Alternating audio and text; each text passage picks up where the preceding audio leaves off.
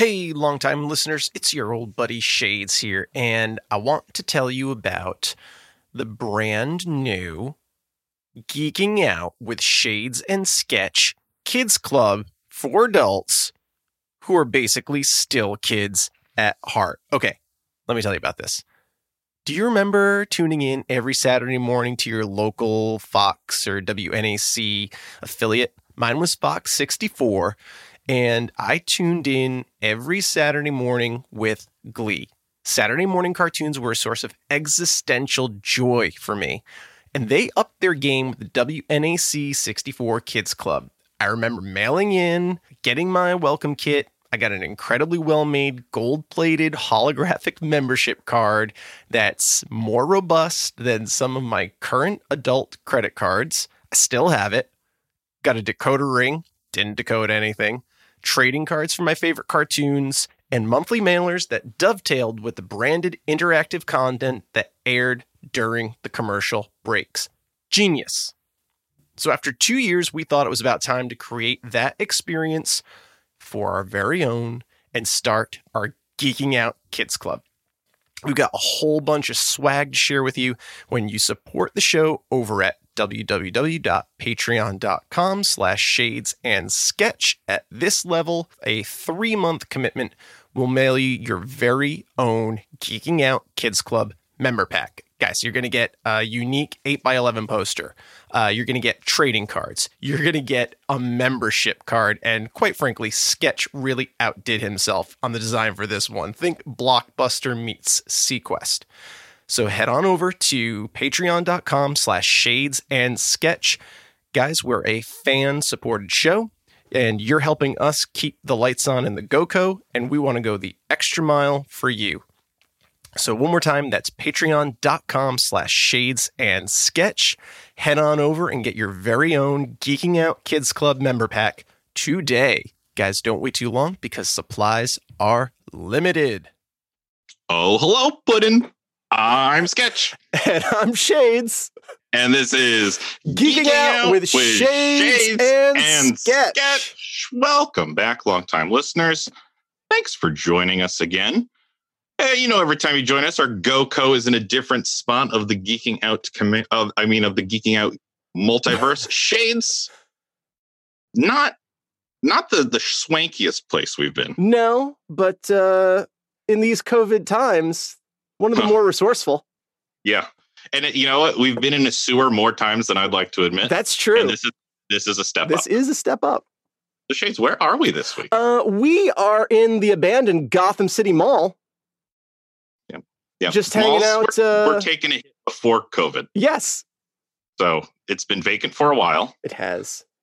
And we're just we're huddled around the empty fountain in the middle. And an incinerator in the basement. Still working. That's all you need in Gotham these days. It is. And no. Wait, there's some rummaging going on in that store over there. Security gate. Let me just raise the bar here. Oh my goodness.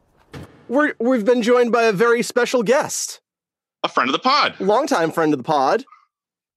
You have heard her voice, actor, comedian, voiceover artist extraordinaire, 2019 Sovas Award winner for outstanding animation and body of work, and for bringing life to Halo and Young Justice Outsiders. You've heard her in Borderlands, Big Hero 6.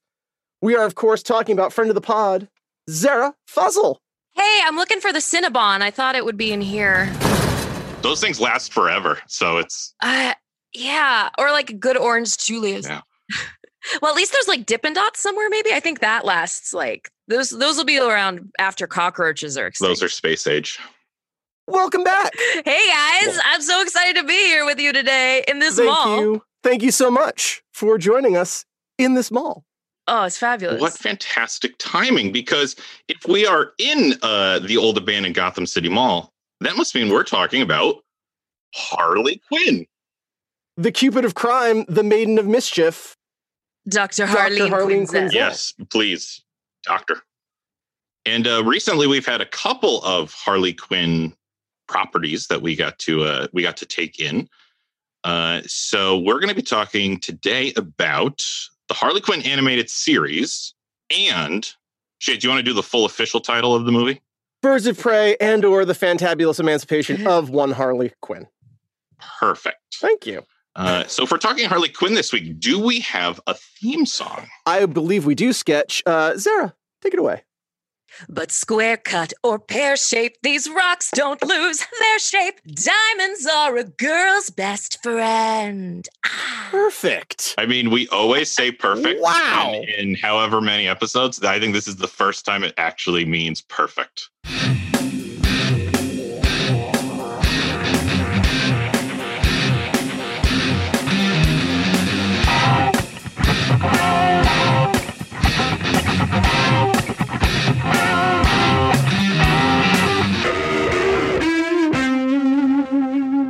That was so sweet. Can I just say, I know I'm jumping the gun here a little bit, but how excited am I that Ewan McGregor has been in 2 movies that have Diamonds Are a Girl's Best Friend scenes? I think that's a record in Hollywood, think it to be is.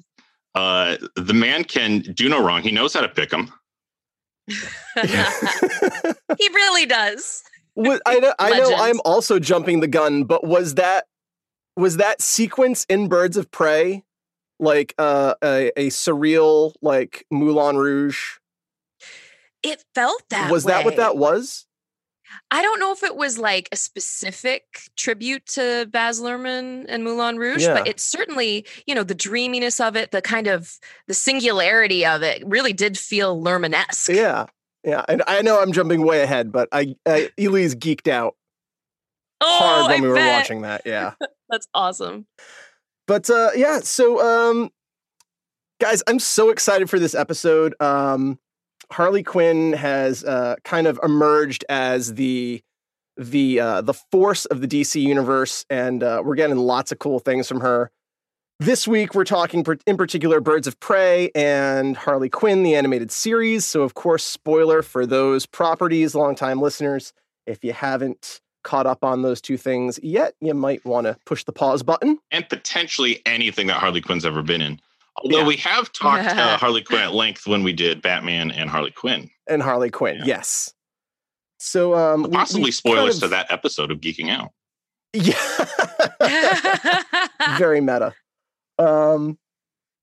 Should we start with our personal histories of Harley Quinn? I mean, do we need a Harley Quinn history? Did we already do that? Well, sketch? we did that in Batman and Harley Quinn. When we did that, we went pretty in depth with our personal histories with Harley. But why doesn't Zara tell us a little bit about her history with the character of Harley Quinn? Yeah, please. Yeah. Oh, I would love to. So I guess I first became aware of Harley Quinn, much like many of us, through the Batman animated series in the 90s. And she was voiced by Tara Strong, who to me is kind of like the Harley Quinn in my mind. I just remember being so delighted whenever there'd be an episode featuring Harley on. And she was just such a character, Oh, yeah. if that makes sense. She was just so unique and like a shot of energy in Gotham, the Gothamverse, which can get very dark and kind of very, we're all serious. We're serious heroes. We're serious villains. And then you have Harley Quinn. And I also just realized, because I was looking up a little bit about the character's history last night, her first comic appearance was only in 1993. Yeah. So like in relatively short amount of time, she has come to dominate the Batverse and, like you said, has become this force of the DC universe that I think she's an amazingly timely anti-heroine. And so I think that's probably why she became so popular. What else about my history with Harley Quinn? A good friend of mine who I met through the Gargoyles fandom years ago was actually a prolific writer in the Harley Quinn / Poison Ivy fan fiction community. Wow.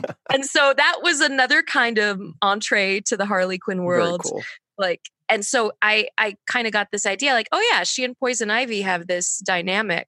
And And so that's something that I'm excited to see the animated series now on DC Universe kind of pick up the baton and continue with exploring their relationship.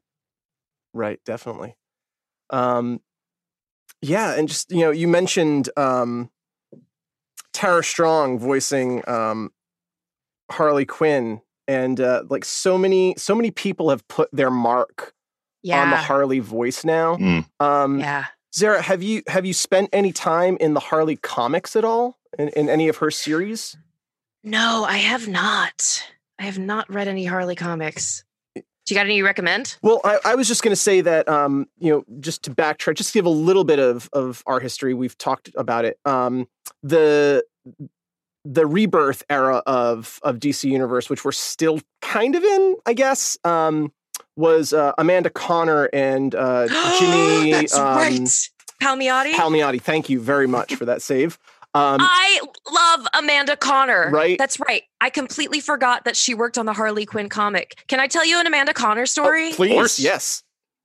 When I was 11 or 12, my mom took me to the Wizard Comic Con in Chicago. And at that time, I was a big fan of the Gargoyles comics that Marvel was putting out. And Amanda Conner did the art for the Gargoyles comics. So at Wizard Comic Con, I saw that Amanda Conner was doing a panel. And so I went, and afterward, my mom and I went up to her and I was like, I love your work on the Gargoyles comic books. And she was so nice and supportive. And I told her that I wanted to become an artist. And she was just so lovely and nice.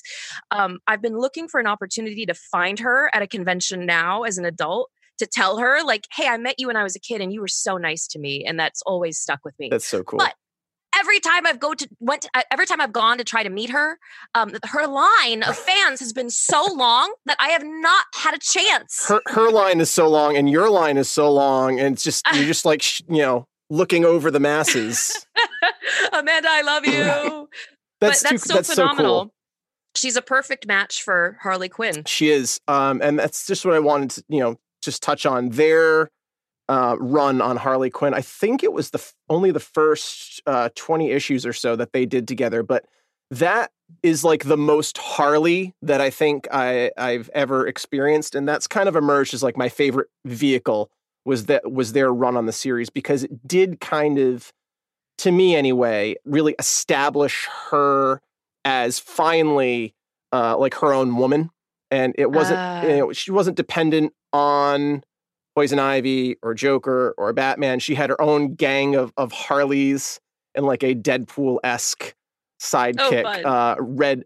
Red Tool is his name. He's kind of like a mashup of Deadpool and Wolverine, and really as the vanguard of that series, and kind of being a leader in her own right, without making her a hero or a villain, just a person trying to get by in a like quote unquote batshit crazy world that is the DC universe. Because it can be dark, it can be silly, it can be slapstick, it can be brooding, it can be like YA, it can be everything and anything, and Harley is kind of allowed to ride that wave of wherever the DCEU goes. So I don't think I had talked about that in our previous episode sketch, and I just wanted to drop that and give that creative team props. And I also think that since that episode, DC has done a lot of work on Harley too, like really pumping her up even more. Right. I personally love what they've done with her. I think they've made a lot of great decisions as far as the Harley character, like in which direction they're going to go. And having her be kind of like the DC's Deadpool-ish character, and this like, which side of the line between good and bad and sane and crazy is she actually walking on? Maybe it's both. Yeah. Maybe she's going back and forth. I don't know. She's just more dynamic than ever. And I've always been a Harley fan, and now I'm more a Harley fan than I've ever been. Very cool. Sweet. Well, should we just get right to it and start with the Birds of Prey movie? Sure. Yes. I have a little history and then the all-important internet scores. Of course. Because that's what we all really care about, right? So Birds of Prey and the Fabulous Emancipation of One Harley Quinn gets its roots and origin way back in 2015, actually before the Suicide Squad movie came out. Margot Robbie pitched the idea to Warner Brothers, and the film was announced in 2016 with Christina Hodson hired as screenwriter. She also did the Bumblebee movie and is working on the Flashpoint movie right now. Oh, she was hired as screenwriter. Kathy Yan was attached as director, and the cast was in place by the end of the year. Principal photography took place between January of 2019 and April of 2019, and it premiered in 2020 in Mexico City. The Birds of Prey, I don't want to go too far down that rabbit hole, but are traditionally a team headed by Barbara Gordon, either as Oracle or Batgirl, with the core members of the team rounded out by Black Canary 2, Dinah Lance, and Helena Bertinelli, the Huntress. And it has a kind of revolving door of side characters, of femme fatales and heroines of the DC universe. And that, I think, debuted in 96, I think, was the first issue of that book. But this is their first screen adaptation in either animation or live action film. Wow. Yeah. The all-important internet score, Birds of Prey, IMDb, gave it a 6.2. Side glance, IMDb. Wow. Rotten Tomatoes, this is a rare instance. Okay. The fan score and the critic score are dead even at a 78. Wow. You don't often see Solid that. C plus. Solid C plus. Google, 82% of Google reviewers loved this movie. They're always the highest.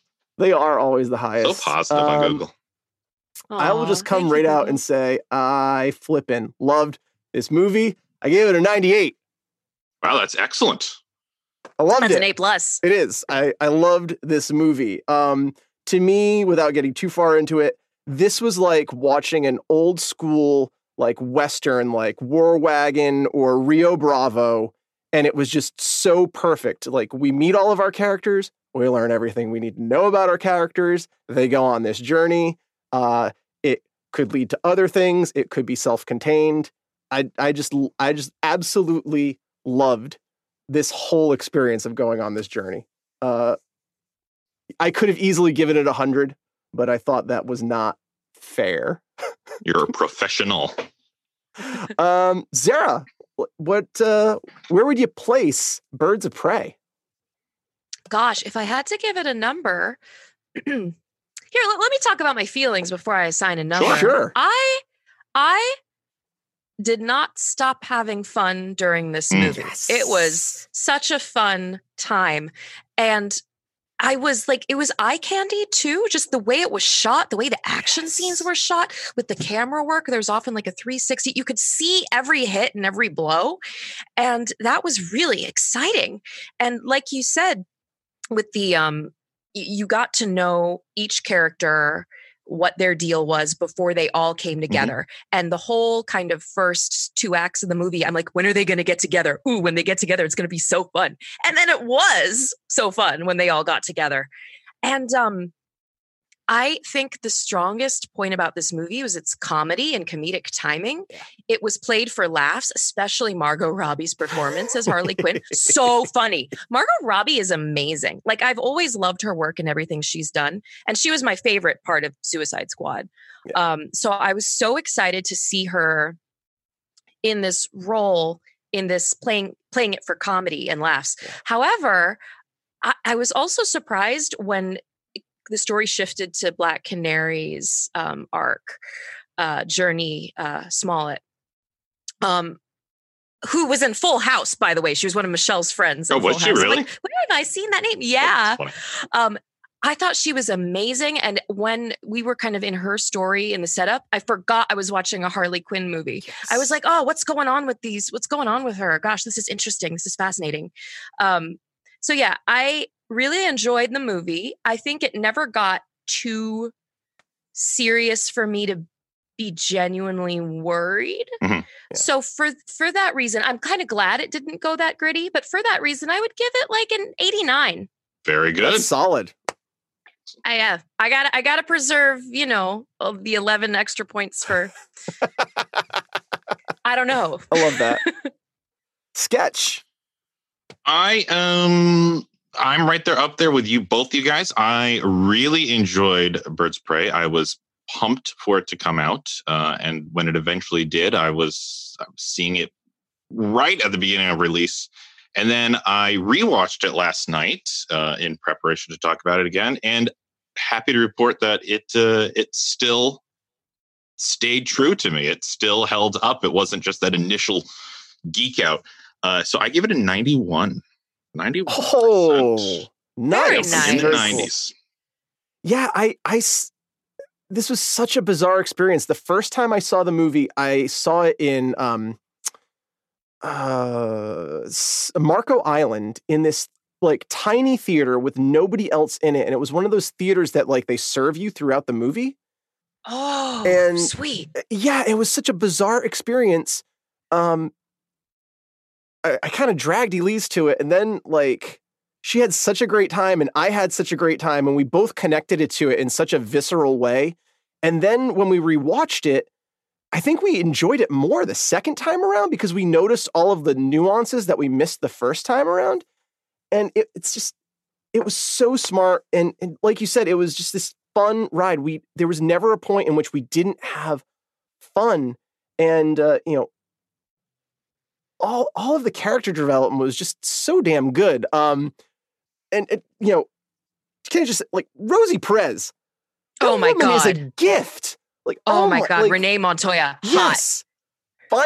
Finally we get Renee Montoya. And like you said, when we shifted to different characters, I became so engrossed in their story that I forgot it was a Harley Quinn movie. And even Ewan McGregor's story for like Black Mask, when a character was on screen, I don't know how they did this or why I felt that, but I felt like I was watching their movie until the third act. Mm-hmm. And then it's just like a car crash where everything is just there and together and so organic. I think that's like my biggest, how organic it is. I just had this note from watching it. This was so much more of a Justice League movie than Justice League Avengers. 100%. And it was just right. The way they came together, their motivations, their stories, their humor, their like those who dislike each other, those who like each other. It was just so real and visceral. Yeah, it was genuine. They had genuine relationships that developed throughout the movie. And it made sense why they ended up together at the end and of course then where they went from there. Right. Without spoiling everything. Yeah. And I love also because it was all women, there was very much this sense of, hey, I got your back, girl. Like, don't worry, I'm looking out for you. And that was throughout the movie. There was none of the stereotypical cattiness or kind of comments about being a woman. It was just, hey, we're all looking out for each other. Yeah. There's, this guy's a dick, they're after us. We got to fight. And I had similar feelings watching this as I did to watching Wonder Woman, which was the first time I had seen a female superhero in a female driven action movie that was filmed without the male gaze. Essentially, it was filmed from a place of strength. And you could tell very much that it was a female director and a female screenwriter because there was none of that. I think sometimes when something is, thankfully, I think we're moving out of this. But for a long time, there was a period where it's like girl power. Yeah, we're women, girls. Yeah, and it's like the femininity and the femaleness is highlighted rather than you don't need to highlight it. It's there. Just capture it. So I really enjoyed, like, as a woman watching it, I was like, yeah. It felt authentic to me. Just to piggyback on what you're talking about, I love how we're just organically like raving about this movie because it's just so much fun. There's this moment where it's been widely talked about. It's not like I've noticed something here, but when Harley gives Black Canary a hair tie, that's so real and so like, and then Huntress, who is like the emotional intelligence of like a dry piece of toast, is like, I really like how you can kick so high in those tight pants. Because, like, yes, that is impressive. Like, and it's organic and it's real. It's not objectifying, but it's such a commentary on, like, one of the things that like Elise and I will often talk about is how, like, women's jeans don't have real pockets. Like, you can't put anything in them because it's more about, like, they're not utilitarian at all. Like women's clothing is rarely utilitarian. And that was such a real authentic comment for this person who is not feminine, but still a woman and still aware to, like, have a real connection and conversation with this other character because they've both experienced these things. Like, and Huntress does wear very utilitarian clothing. And like at one point she looks like she's wearing a trash bag because it just needs to be dark and, like, protective. And it's, you know, whatever that coat was, it was not about I'm the Huntress whose, like, costume has been totally impractical and just, like, eye candy made to appeal to the male audience in comics at various points in her career. And can I just tell you, Mary Elizabeth Winstead as Huntress in this movie is like every gay girl's wet dream. Like, she is so hot. When she rides up on the motorcycle, it's like, hey, hop on. It's like, ah. So she was, I think crafted for a different type of gaze for sure. You know, in that last fight scene in like the fun house, especially when they all come together on that like swirling hand carousel thing. To piggyback again off what Zara said, where they do have each other's backs. And I'm trying to think of another action sequence in a superhero movie recently where it's not just the heroes doing their signature move against the bad guy. Right. It's it's taking care of everybody else, getting Cassandra Cain out of the way, giving Black Canary the hair tie. Like, everyone at some point in that fight steps up for somebody else. Yep. And I'm honestly trying to think of another team coming together movie that does that. And I can't. I'm coming up blank. Yeah. Totally. It's like, even the Avengers, as much as I love the MCU, the first Avengers movie is a lot of dick swinging. It's it is. It's like they had to sort out their differences in a non-organic way or a less organic way. Well, because they had all these movies to build them up, I understand why they kind of hit the ground rolling in Avengers. But yeah, having each other's back and supportive, absolutely. I totally agree with that. And I really can't think of another, particularly the fight sequence. I can't. The closest thing I came to with, like, the feeling I got from this movie was the first Iron Man movie. And those characters did all have each other's back, in a non-physical way. Mm-hmm. But it's just something that's missing from movies. Like, the way movies are constructed now, we're just, these are the good guys, these are the bad guys. They don't like this group. They don't like this group. Okay, fight. And this was so organic and real. They just, if you have an ounce of decency in you, you're going to protect a kid. Like, regardless of what else has happened, whether, like, Harley Quinn is, like, a psychotic, like, villain, or if you're down and gritty cop, or you're just a straight up stone cold killer, like, you're going to protect a kid. I loved that.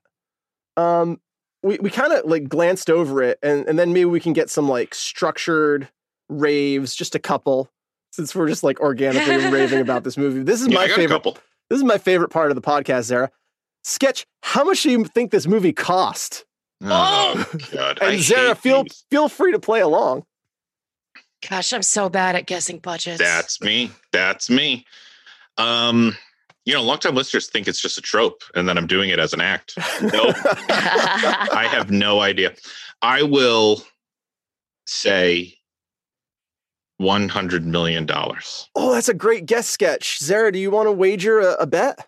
Oh, you can also just say higher or lower. $100 million and $1. Oh, Price is Right rules. Sketch, I'm going to give it to you $90 million. That's nice. One of the closest guesses I've ever made. Wow. It is. That is, I think, the closest. Now, how much do we think it grossed in total? It's so hard because I feel like it came out just when things were getting real with Rona. Yeah. And so like we had intended to go see it in the theater, but then kind of missed the window. I do think it was affected. And when I was looking at it, people were saying that that was not the case, but I really do think its run got cut short. It came out in February? Yeah. Is that when it came out? It did. And February movies in general, too. It came out. Yeah. Sonic the Hedgehog opened against it. Okay. Oh Around God! I Valentine's hope Day. Birds of Prey came out on top. I will say 150 million. Oh, Zara? I'll say 200. Hey, good guess. It made $201.9 million. That's Wow, a great just guess. domestic or worldwide? That's worldwide. Oh wow. Wow, Domestic, wow. it made $106 million. And people are saying it's a flop, and I don't get that. I think it's definitely DC's strongest offering in their cinematic universe. That's this strong agree, 100% agree. I think this is the best movie, and everyone. I am a Justice League and Batman versus Superman apologist. I love those vehicles. This was by far the DCEU should be shaped by this movie. Whatever's left in the tank at this point, and who knows if the DCEU is even still a thing at this point. This was by far, to me, the best movie to come out of this offering in the last 5 years. And Aquaman and Shazam were very different movies to me. They did not live in the same kind of visceral, R-rated realism that this movie is set in. They're different corners of the multiverse to me. Totally. I found Aquaman delightful, but in a very different way than I found this movie fun. Yeah. Yeah, I think the DCEU has just been doing better and better as time has been going on. I think it's working against the trend of a reputation to work against it. Yeah. And, it's working against the name of, it's a DC. Oh, it's a DCEU movie. I don't know. But if you're watching them all like we are, I think you could definitely see them trending up. Yeah. Yep. Strong agree. Yeah. And I think it's a big part of that is when they diversified the directors who were working on their projects. Because when it's kind of one guy doing everything, things are going to be a little one note, but when you have different viewpoints and different methods of storytelling, things get more exciting. Yep. Strong agree. And I'm excited to see where Christina Hodson goes with the storytelling in Flash. And the internet rumor mill is that she is now the architect of the DCEU. I don't know if that's true or not, but that's what I've read. And it's a rumor she started on her Twitter. But, I certainly enjoyed this way more than Bumblebee. And I think Bumblebee was a little bit more, nuts and boltsy. But no pun intended. Yes, no pun intended. But I mean, just in terms of over under, that's like the storytelling here. It's like the growth of the storytelling that she is doing. I mean, I don't know what will come out next that she's written, but I want to see it. Yeah. Like her storytelling and script construction is just fantastic. So I would love if she is the new architect of the DCEU, if they are even going to have an architect. I don't know, but I would be excited if that's a true rumor. I would love to see the director Kathy Yan. Yes. Her next project, because oh my God, I was blown away by the choices made on this movie, both in the editing and the cinematography, and how the casting, just all these elements. I think were super successful.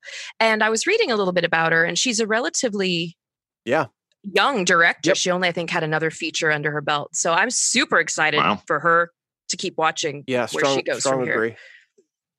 Yeah, it's I really, we say all the time, show me something new and I'm all in. And I love the look of this film, the way it was shot, the way it made me feel. And it was really, for me, it really called back to, not in a way of emulation, but how groundbreaking and different The Matrix was when it came out, and the visual style of the Wachowskis that they brought to cinema, with all of the new, the different technologies that they had put into play. This excited me in a similar way, and certainly it's a different style of filmmaking, but it's her, her fingerprints are on this, and I want to see more movies that look and feel like this. Yeah. Should we just maybe just grab a couple of specific raves and then Sure. move on? Sure. We've been kind of drooling over this movie, which I think deservingly so. Sketch, you want to start us off with a specific rave? Okay, sure. I'll start one even before the movie. Before the movie came out. I'll talk about two specific marketing things that they did, because I thought they were cool. awesome. And we talked a lot last episode about Sonic's marketing and Sonic's legs. And I don't know if it just had me in the mindset of looking at posters and stuff. But so the logo to the Birds of Prey. Do you remember the logo for it? As you see it on posters? Yeah, it was Birds of Prey, and then the Harley was kind of written in or in neon in the corner of it. Uh-huh. Do you see it there? Yeah. What I love about this yes. logo is all the use of negative space. Yep. Now, every character is represented in that poster. Oh wow! I didn't even. And it's Wait a just minute! so Oh my great. gosh! Wow. Holy God, shit! that is so cool. You got the mask as the bee. You got the arrow. You got the bow. The knife. It's such a smart logo, and it That's deserves awesome. credit. That graphic design behind that logo is phenomenal. Oh, except Huntress would be very upset. I know. It's crossbow. It's not a bow and arrow. Not 12. It's not a 12-year-old. Not 12-year-old. And then she was one of their fantastic. first posters, or maybe it was the final poster too. I don't know if you remember seeing it, but it was an obvious homage or adaptation of The Birth of Venus, the Renaissance painting by Botticelli. Yes.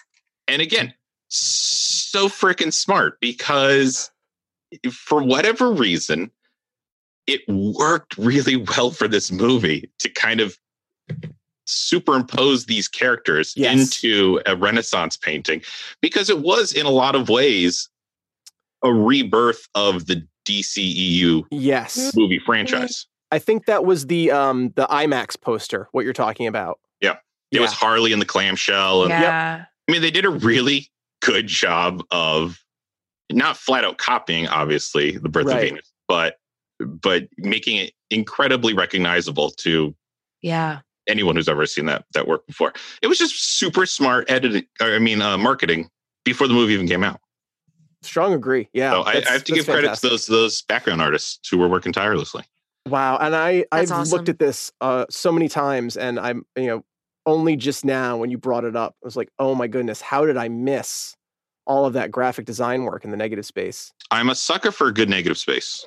That's true. That's the thing. You have said, that is how I describe you. Yep. To people. All right, I'll take this down. So thank you. There you go. Yeah, that's my first rave. Sure.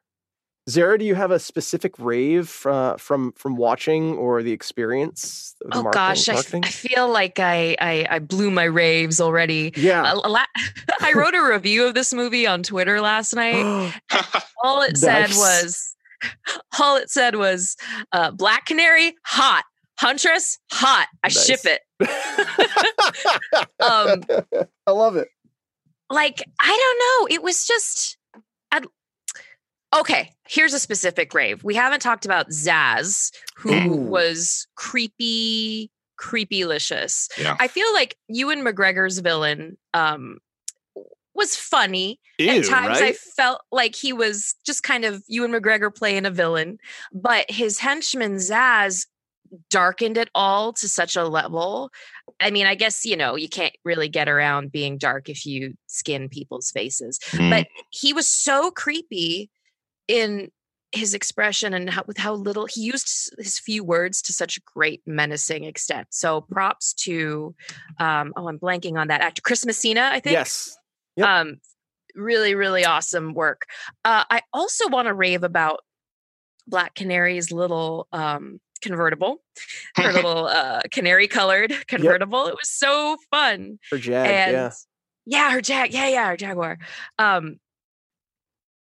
loved the attention to detail on all the, like, each character had a vehicle and a series of props that just perfectly matched and helped tell the story of them, even if they didn't like specifically refer to like, oh, that's my car and blah blah blah. Right. Like, you get so much info about her because she drives that car, because she wears those gold pants. Like, just really great costume and set prop design, all of that. Oh yeah, strong agree there. It didn't even occur to me the first time I watched it, but I did notice. I was like, oh yeah, she's driving a canary colored Jaguar. Like, that's perfect. And it's not the Batmobile, and it's not, lovingly maintained. It's utilitarian, except why is she driving like a 30-year-old convertible? Yeah. It tells you everything you need to know about that character. Yeah. And it's just, you're right. I didn't think of like the specific props that went with each character.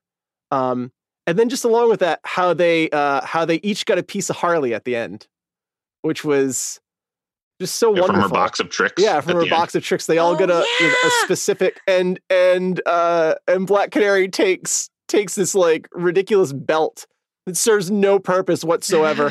It's just flashy, and she loves it. It's just like, sure, that's perfect. And Oh, I have one more rave since we're on the Black Canary train. Yeah. I loved the sound design of her power, her scream power. I'm glad that it wasn't just a scream. Yeah. There were like these birds twittering, and it was almost this silent, kind of like a sonic. Yep. And like, I just thought that was so creative, and it could have been really stupid looking and sounding, but it was really classy. The noise that they produced was so smart, because without actually hurting your ears, it felt painful. Like, all those little side noises, you're thinking, are these coming out of her mouth, or are these my ears breaking down? Like, right. It was that well built of a sound, and I'm so thankful they used it once. Like, it was the big canary cry moment. And again, it's built anticipation. You're waiting for her to use her power. She's fighting.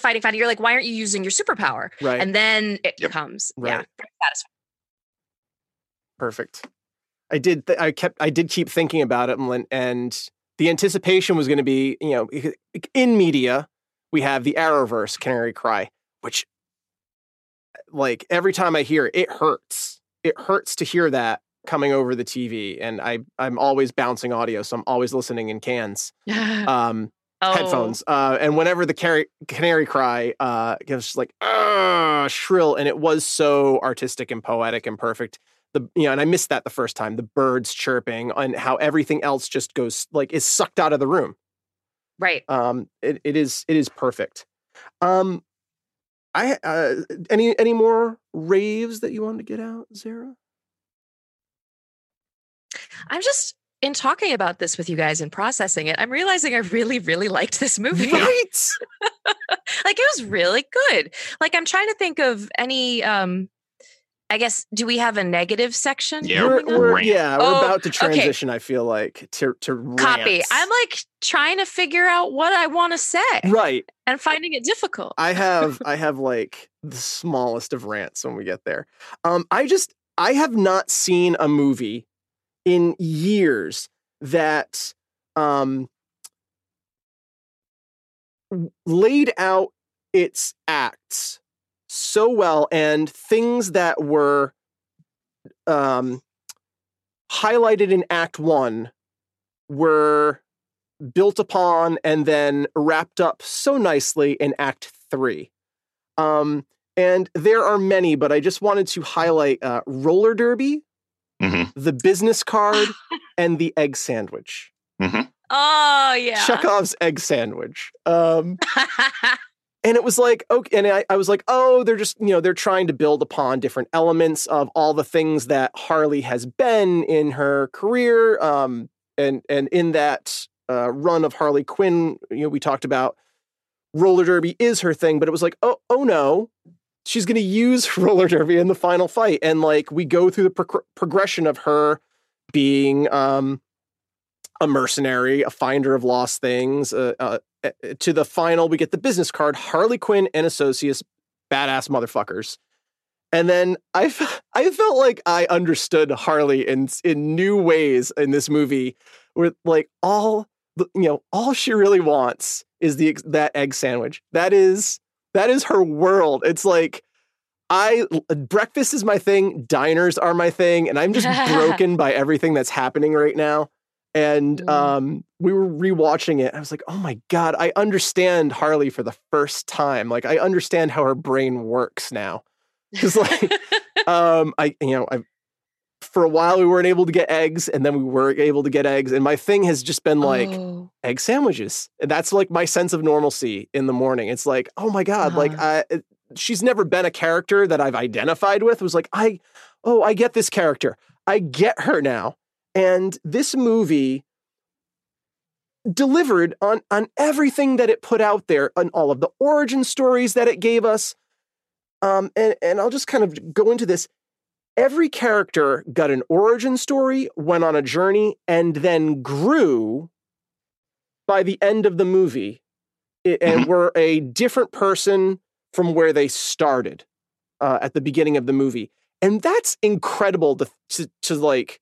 And it worked, and I got it all, and I was like, oh, okay, I don't need a standalone Black Canary movie. I don't need a standalone Huntress movie. I don't need a Renee Montoya backstory. I don't need, 3 orphan movies for, Cassandra Cain, becomes done.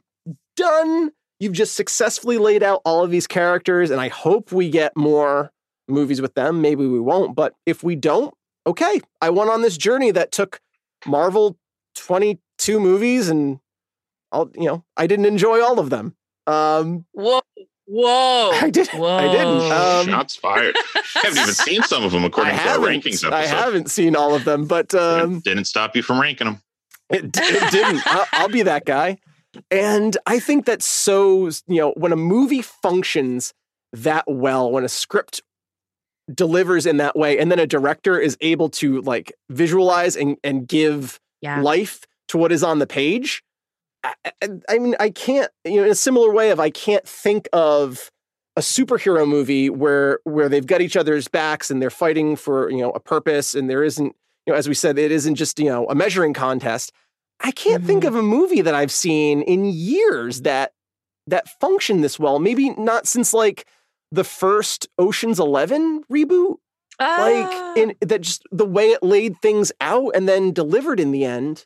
I don't think it did it that well.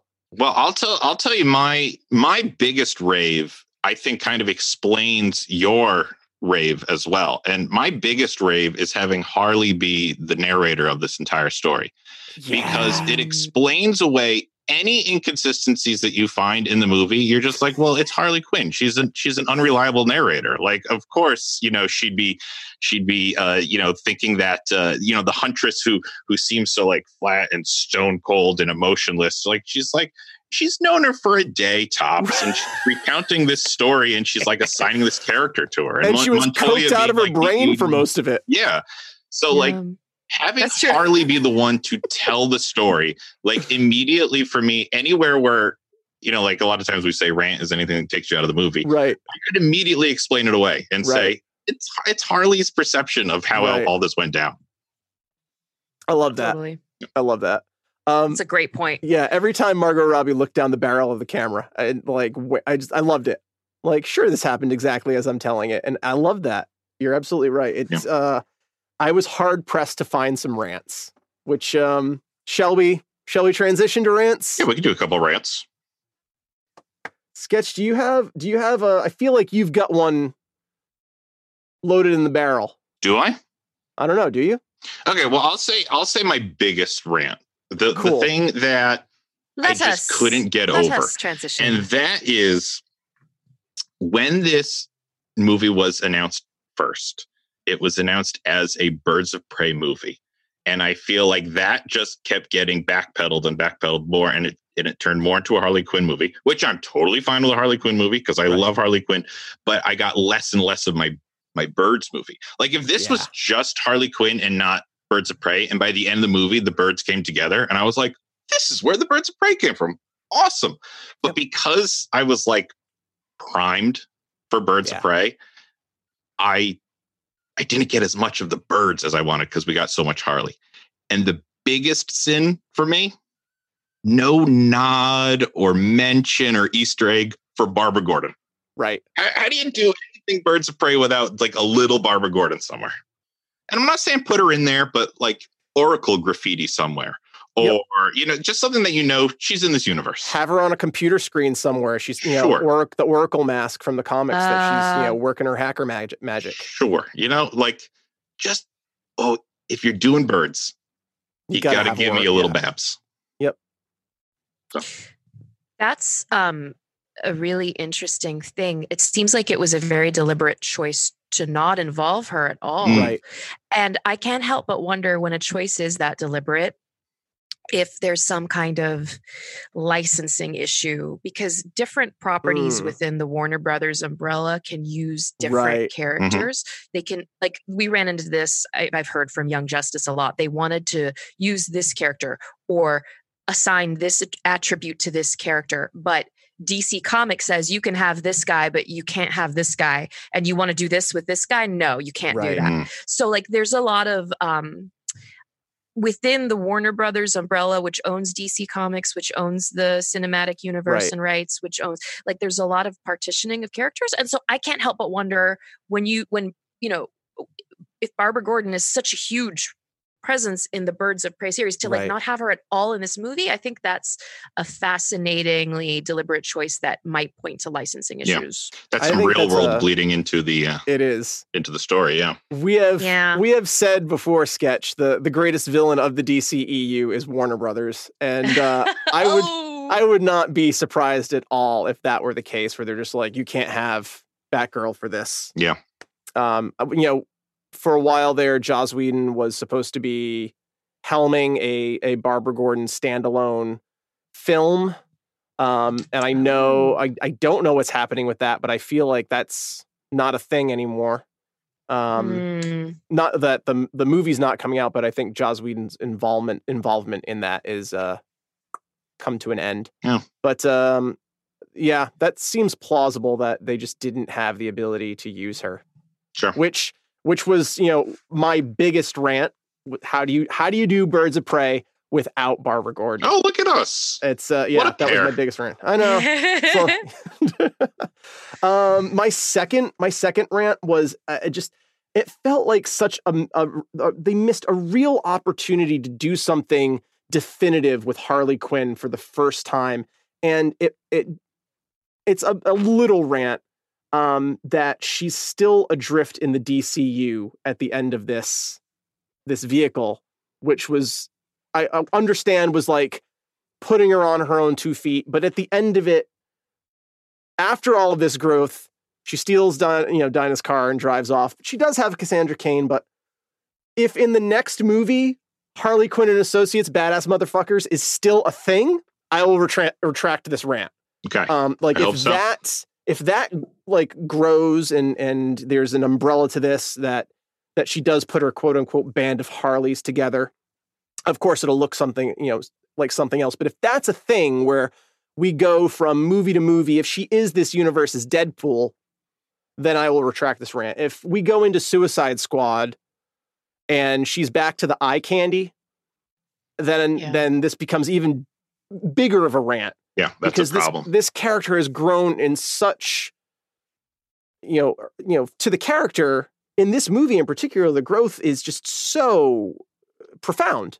And in the way in which, we didn't even talk about, and not to rave again, she uses psychology, to manipulate. And that was the thing about, we talked about the Mario Brothers movie. They plumb. They actually use plumbing, which is like, that's perfect. Like, this was an instance of that. And so rarely do we get a character who uses their skill sets, that she's not just someone's sidekick or she's not just crazy. She does have these moments of clarity that are interspersed with moments of insanity. She used it throughout the movie, and I absolutely loved it. And she diagnosed Roman at the beginning. Yes. She kind of almost provides therapy to Huntress at the end.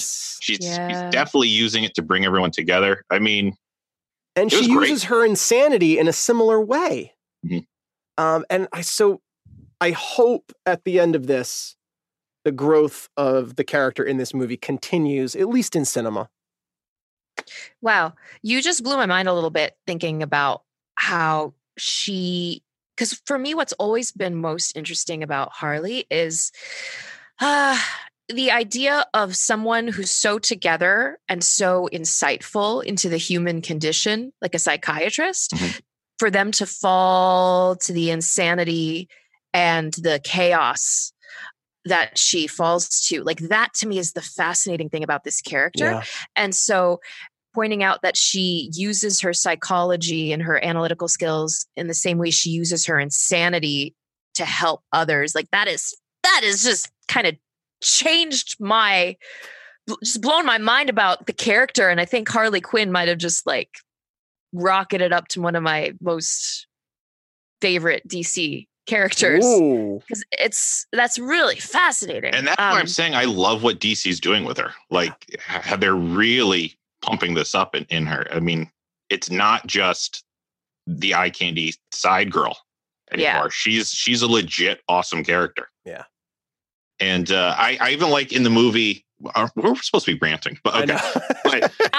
but like, the whole thing is, she sums it up when she says to Cassandra Cain, like, you made me want to be less terrible person. Yeah. And it's like, right now she's not to the point where like she's trying to be good. I mean, she's still gonna steal from Canary at the end. Right. Villain's got a bill. Yeah, but she's trying to be a little less terrible. She gives the Bertinelli bank account numbers to Huntress at the end of the week. She just pockets the diamond, so.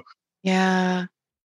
Yeah. And, something I couldn't help but think about is it was so nice to have a movie about Harley Quinn that didn't have the Joker in it. Oh, it was just a little animation in the beginning. Yep. In the same way that the movie Joker, it was nice to have a Joker movie without Batman. Yeah. So I really appreciate, the DC films taking this kind of very, if you remove the thing that defines the character, what does the character define on its own? Yeah. In its own regard. And I think that is one of the greatest things you can do to evolve and make a character more deep and more complex.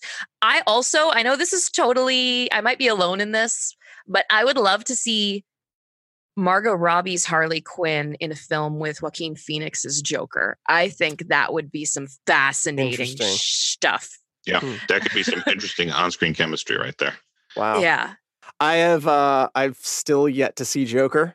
Wow. Yeah. I know, right? Did I just lose some major cred there? Some geek cred? You just have an experience ahead of you. What a positive way of putting it. I like that. Thank you. I'll take that. I am so curious to hear what you guys think about Joker. But that's for another podcast. That's for another episode, I suppose. I have a couple of rants. Please, yeah. Okay, so first one is not really a rant, but a little point of confusion. Sure. She had the name tag Bruce around her collar, and I learned later that Bruce was the name of her hyena, but I thought she was talking about Bruce Wayne, and that she named the hyena after Bruce Wayne. That was a little unclear to me. Yes. Yep. Because Bruce Wayne exactly. She named the hyena after Bruce Wayne, and he's so hot. Tag because he's such a hunk. Yep, such a hunk. But the name on her Joker was specifically for the hyena. The hyena. Who thankfully lived. Yes. Yes. Oh, thank God Bruce is alive. But, so is that from the comics or is that explained in the movie and I just zoned out? Explained in the movie. Okay, copy. The beaver is explained in the comics. But yeah, the beaver is a comic character. Yes. And in the animated series, she had two hyenas. Two hyenas, yes. And they were named after Abbott and Costello, I think. That's right. Abbott and Costello, or was it three? Or was it Three Stooges? It was Three Well, it was Stooges. two of them, so it was a classic comedy duo. I remember. I thought she gives Fosse Verdon. I thought it was something to do with Three Stooges because Shemp got an extra steak. Oh, maybe. We'll have to look it up for the midstream. I think it was Larry and Shemp, maybe. All right. My second rant Sure. is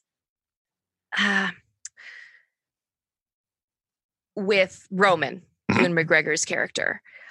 I think I said earlier, it took me a few scenes to get into him because I love Ewan McGregor.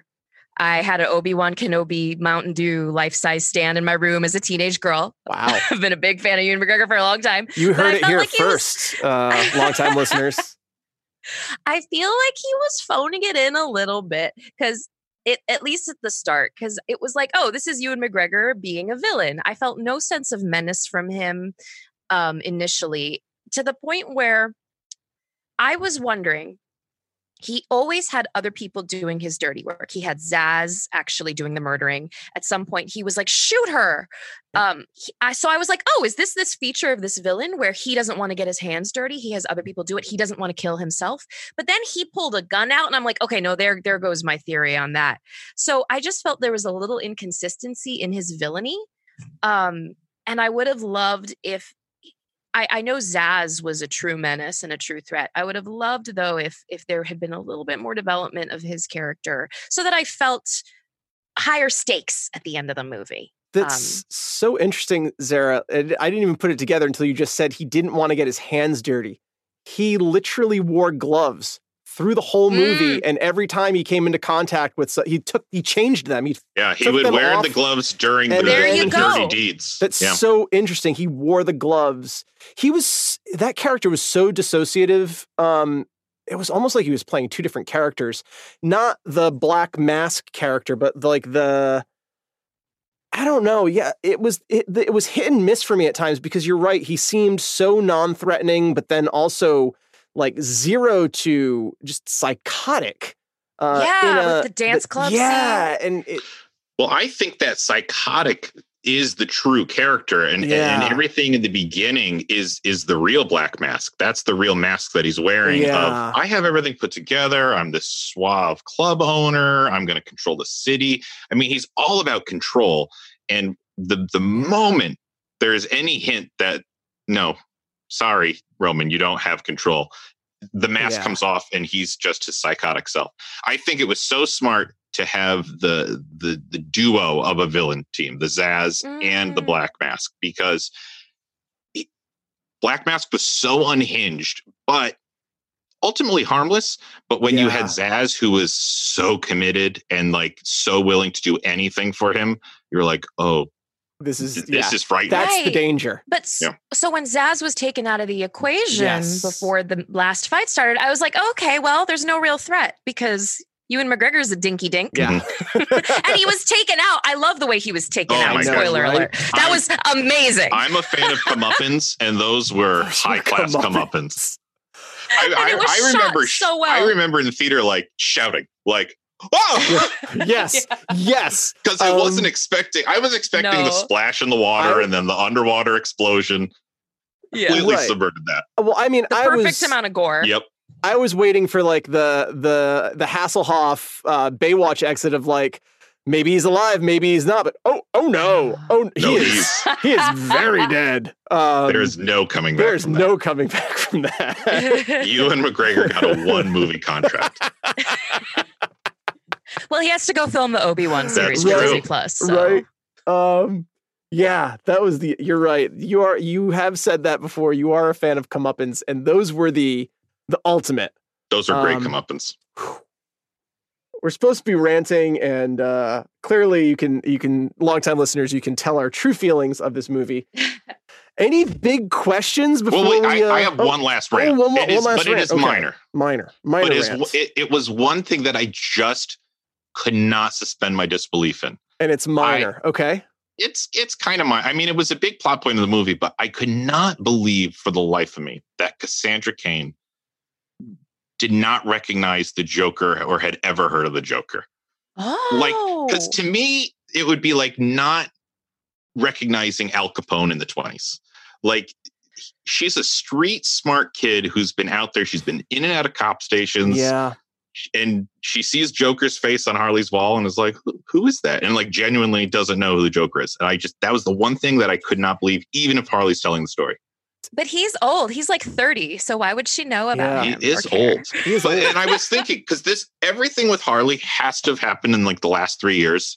So everything's got to be fresh in Gotham's mind. Right. So I'm like, Cassandra, how do you not know Joker? You know what I thought you were going to say? I thought you were going to say, I can't believe that Cassandra Cain could have pooped out a diamond of that size. No, that I believe. That would I believe. Tear your intestines apart or like require surgery. When she swallowed it the first time, I just remember thinking that is just such a bad idea. That is so pointy. Like, oh, sweetheart, that's going to hurt. Nah, just they needed a strainer. It was fine. Yeah, bring in the colander. Oh. I loved that. I loved that Cassandra didn't have any idea who the Joker was. No, I mean, it was that. key. It was key to Harley's story that here's this character who looks up to her and doesn't even tie her to the Joker at all. Yeah, I don't know. It's interesting because I thought about it and was it a rant that the Joker and Batman and Gordon don't seem to exist or have ever existed in this. And at the end, it was like, no, I don't care. I don't care where they are. I don't care what happened to them. And I don't care that nobody is like living. I love Gotham City without those characters is so interesting to me. It's like the Bat universe is so full of rich characters that never seem to spread. I mean, I wrote down as a rave that I didn't say that not having the Joker in it was the 100% right decision for this movie. And that going into the movie, it was my biggest apprehension. Like, I don't want this to turn into a Joker movie. Yeah. I don't want this to be Harley and Joker. Especially not a Jared Leto Joker movie. Exactly. And so when he wasn't in it at all, except for like one back shot, I was totally on board. But I mean, his presence is still in the movie, and it's important that his presence is in the movie because it is what Harley's working past the whole time. So that was the one thing, especially on my rewatch. I was just like, Cassandra, you're smarter than this. Here's well, oh wait, are we going into big questions? I think we can. Okay. This just dawned on me. Do you think Cassandra's arm is really broken, or is the cast like a decoy for her pickpocketing? Oh. I think decoy for the pickpocketing. Yeah, I feel like it was broken. Yeah, but she never went back to get it off because it's too good of a tool. Yep. That's what I mean. Was broken at one point, but now it's healed, and her parents are so awful, and it is too good of a tool. No one would ever suspect. Yeah. I also have a big question about Cassandra Cain. So let me preface this with a lot of my understanding of the DC universe comes from working on Young Justice. I read mostly X-Men comics as a kid. Okay. And so I've had to play catch up a little bit with like my DC comics knowledge. So Cassandra Cain's origins, it's my understanding that they're different in different iterations. And okay, this might be a spoiler for the character, but it's my understanding that at some point she's going to get her tongue cut out. Is that a thing? So this is the problem with the DC universe, that it has like retconned itself so many times in such a short period at this point. So when the character was first introduced, her father was one of the people that trained Batman. And originally Cassandra Cain was mute. Okay. And her mother is Lady Shiva. Right. And she was trained in the language of fighting. So like her whole thing was that she was able to communicate with like by punching people or kicking people a specific way. Like, so she was originally mute. And then in the New 52, they retconned her, and she just didn't exist in continuity. Oh, good. Yeah, they wrote a lot of people out of continuity in New 52, and then in Rebirth they brought her back.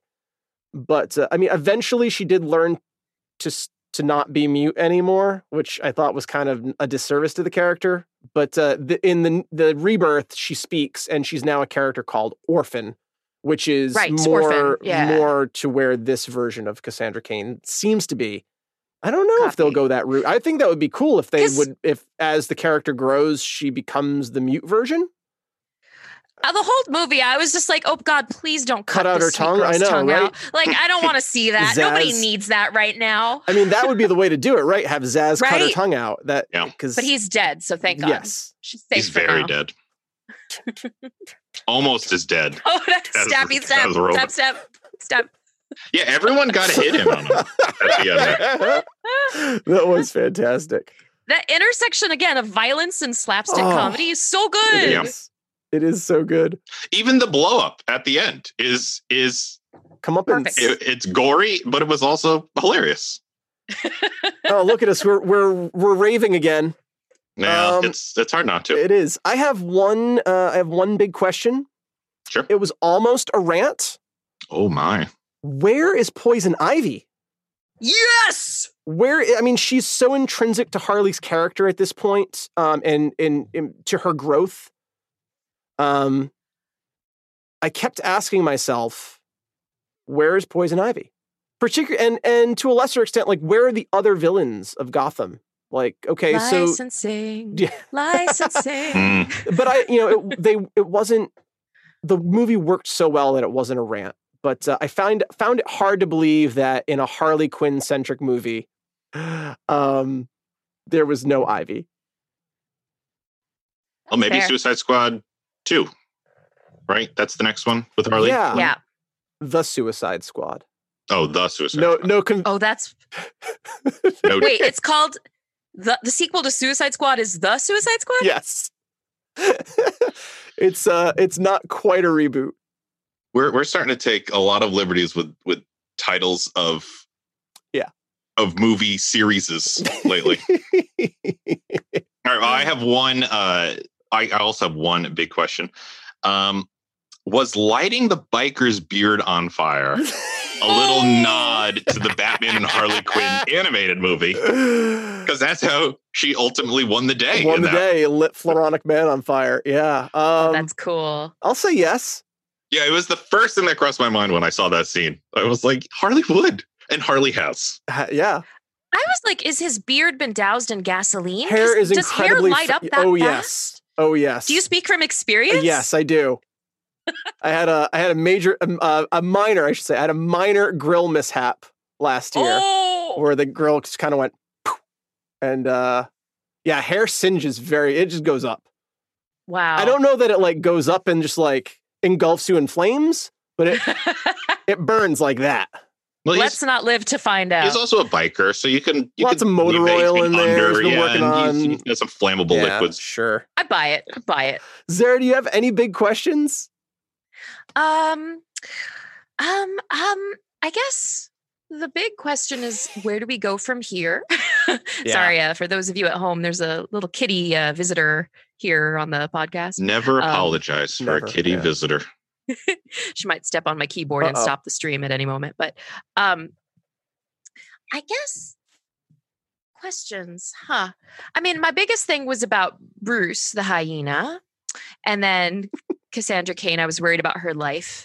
I guess my biggest question is, will this movie get a sequel? God, I hope so.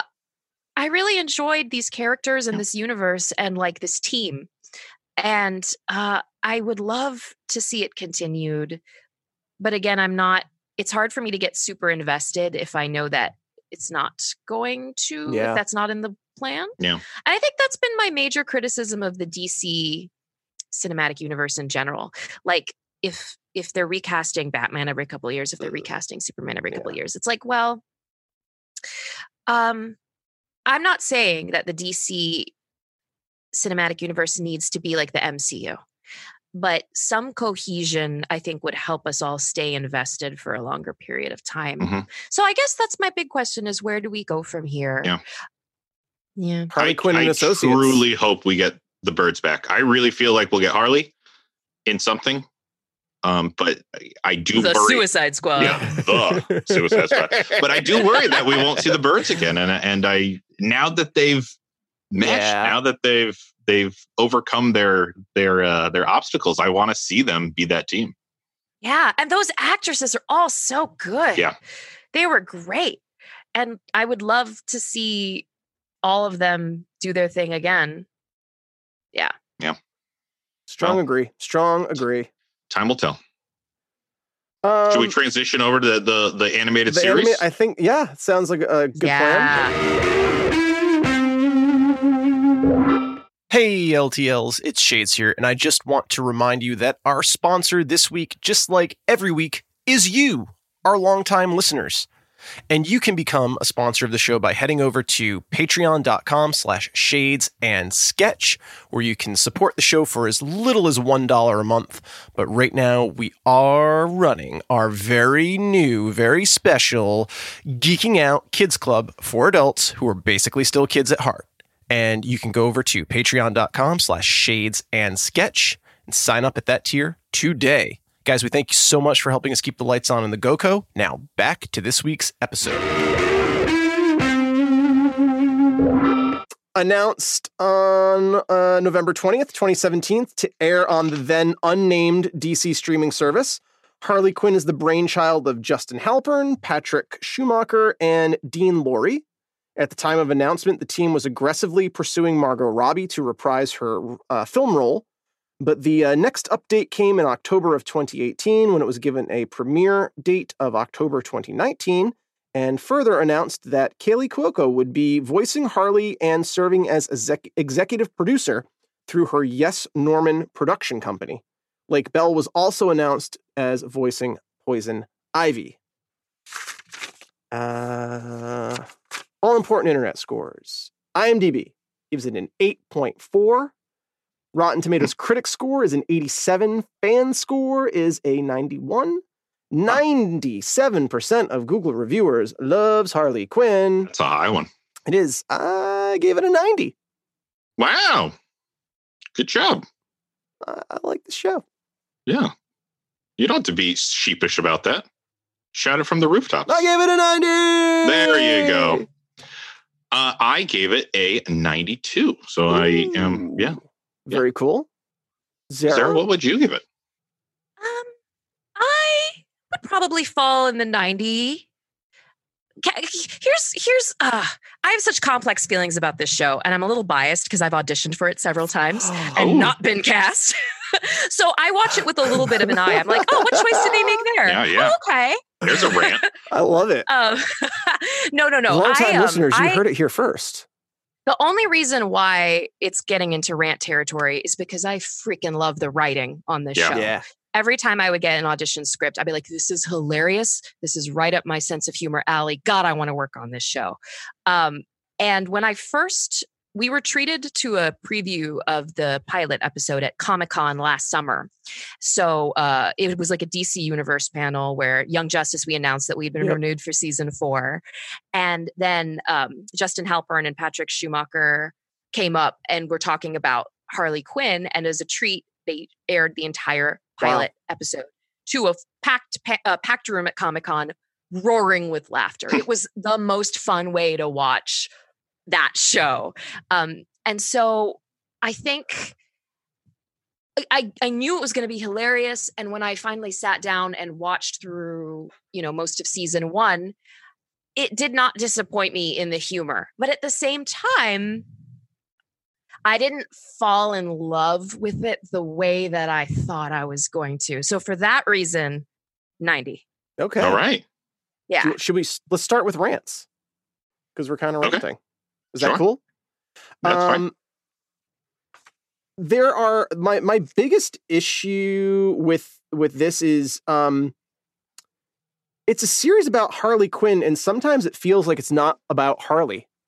And I love the writing, and there's something about it that Harley never quite stands on her own, and you almost feel like we're laughing at Harley at times rather than cheering for her.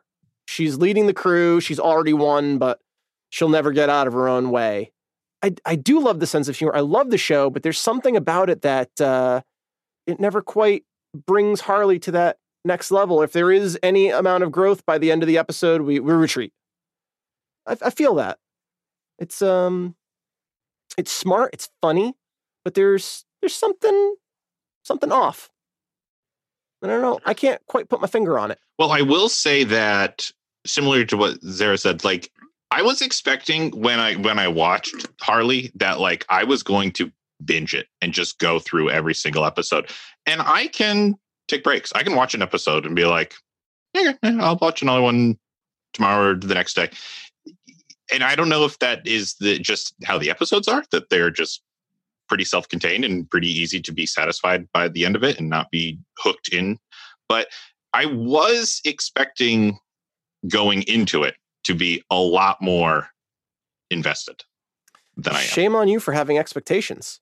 I know we always say it's really hard to go into something with expectations, but there are things about it that I never expected that I love, but we're not there yet. Not there yet. Yeah. Gosh, it sounds like we all feel very, very similarly. Yeah. Like I love the humor of this show, and we will get to that. I love the acting on this show. Yes. And I have a lot to say about that. But I feel like the show doesn't really find its stride until episode 5 or 6. Yeah. I feel like the first 5 episodes are very repetitive, where it's like, oh, Harley's in trouble, and oh, good, Poison Ivy's here to save her. Right. And, you know, they have the same conversation back and forth. Are you still about the Joker? You know, like I thought you need to get over him. Like that's very repetitive. And if it's done intentionally, because in real life, these situations getting out of a relationship can be cyclical and it can be repetitive, and friendships and relationships with people are hard. It just feels like it treads the same ground too much in the first half of the first season. Once the second half ramped up, I was like, oh, this is interesting. This is good. Yeah. But it took me a while to feel that sense of bingey investment. Yeah. Yeah, I 100% agree. It's right in like the middle of the Legion of Doom arc, I think, is when it was in the show, kind of found its stride for me. Yeah, that's when I got most excited about watching it. And yes. And it was like they just keep replacing, they're just all substitutes for the Joker. Everything's a substitute for the Joker, whether it's the crew or joining the Legion of Doom. It's like, you know, it's 13 episodes is a lot to like spin your wheels for 5 or 6 episodes. Yeah. Just make a 6-episode miniseries. And I will say, like, I think the showrunners are doing a fantastic job. Their background, I should note, is in live action and live action comedy. And so they are bringing that sensibility to an animated series for the first time. I believe it's the first animated series for both of them. Cool. So taking that into account, there might be growing pains on how to pace things in animation. Interesting. And specifically an adult animated series, an R-rated animated series. You know, there's likely growing pains. This is DC's first adult animated show. So sometimes the style you'd think that you're used to seeing with Batman the Animated Series, something more along those lines, is now in this almost South Parkian script. And so that is a little jarring, and it takes a minute to be like, okay, I got to adjust to the fact that this character who looks like this is saying the C word. Like, I think there's a learning curve for the show creators, and there's a learning curve for us as the viewers we need to be trained to view this art with this style. Does that make sense? Yes. It absolutely does. Because I wrote down something similar, but not as put eloquently as you just did. Just that, like, for something that is really funny most of the time. Yeah. When the humor doesn't work, it's very flat and like they pause on it, like, huh? And you're like, ugh. And it does feel at times like sitcom humor, which it didn't dawn on me, that realization, until you were just saying all that it's like it's a translation problem. Yeah. That's so interesting. I did not have that until you just said it. Friends was not my thing. I didn't get it. I didn't like. I was probably because I was too young when I was watching it, but I just remember like that experience of watching a sitcom like that and not getting it and not enjoying it. And that's exactly the feeling that I had in the first season of Harley Quinn, I'll say. And I think, minor spoiler, I think the last 3 episodes of the series and then season 2 is a very different show, and for good reasons. And that's so interesting. I did not put that together, but I think you're right that they're bringing like a live situational comedy ethos to an animated world, and that doesn't always work. That's 100% agree with that. And maybe it's a good time for me to say I'm judging completely on season 1. Season 2 has come out as of recording this, but I've only seen season 1 so far. Yeah. So if things have leveled out or smoothed over, I'm excited to see it, but I can't comment on it. Can I throw a big rant out here? A big rant, okay. Big rant. Oh, wow. Do it. Harley Quinn has an iconic voice. And I say Yes. Harley Quinn has an iconic voice because there have been many actors to voice her. Arlene Sorkin, Tara Strong, Melissa Rauch. And I love that Kaylee has chosen something unique to brand it in her own take on the character. But sometimes it's almost like I'm watching a different character and not Harley Quinn, because Interesting. Harley not only has a voice, but she has a cadence and a style and a dialect to her that they're not recreating in this show. And it takes me out of the series because I always have to say like, oh, okay, well, they're doing something different. And I applaud them for doing something different. It just doesn't work for me. And it's in the back of my mind, it's like, it's not hard, I won't embarrass myself by trying to do it, but it's like that Brooklyn-y, not quite Brooklyn, but Mr. J. Yeah, well, it's like she has a voice and a way of speaking, and this show does not replicate that in the writing or in the voice acting.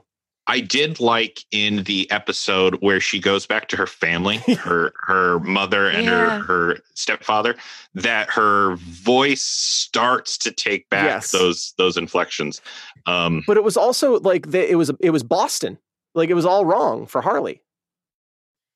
It's interesting because I guess it boils down to if you like Kaylee Cuoco and her choices and her acting. I love Kaylee Cuoco. I used to, back in the early days of The Big Bang Theory, I was a big fan actually for the first 4 or 5 seasons, and then I kind of stopped watching. But I've always really appreciated Kaylee Cuoco, and so when I watch the show, though, I'm very aware that it is the Kaylee Cuoco show. Right. Yes. I mean, she's first billed. She has her own title card. And then all the rest of the cast, including all the big hitters, they're all on one title card together. So it's like, oh, okay, this is Kaylee's showcase show. Yeah. A little background on the casting. Like initially when they were first announcing the show, they said they were hoping to get Margot Robbie to voice the character. And when auditions went out, this was like early 2018, end of 2017.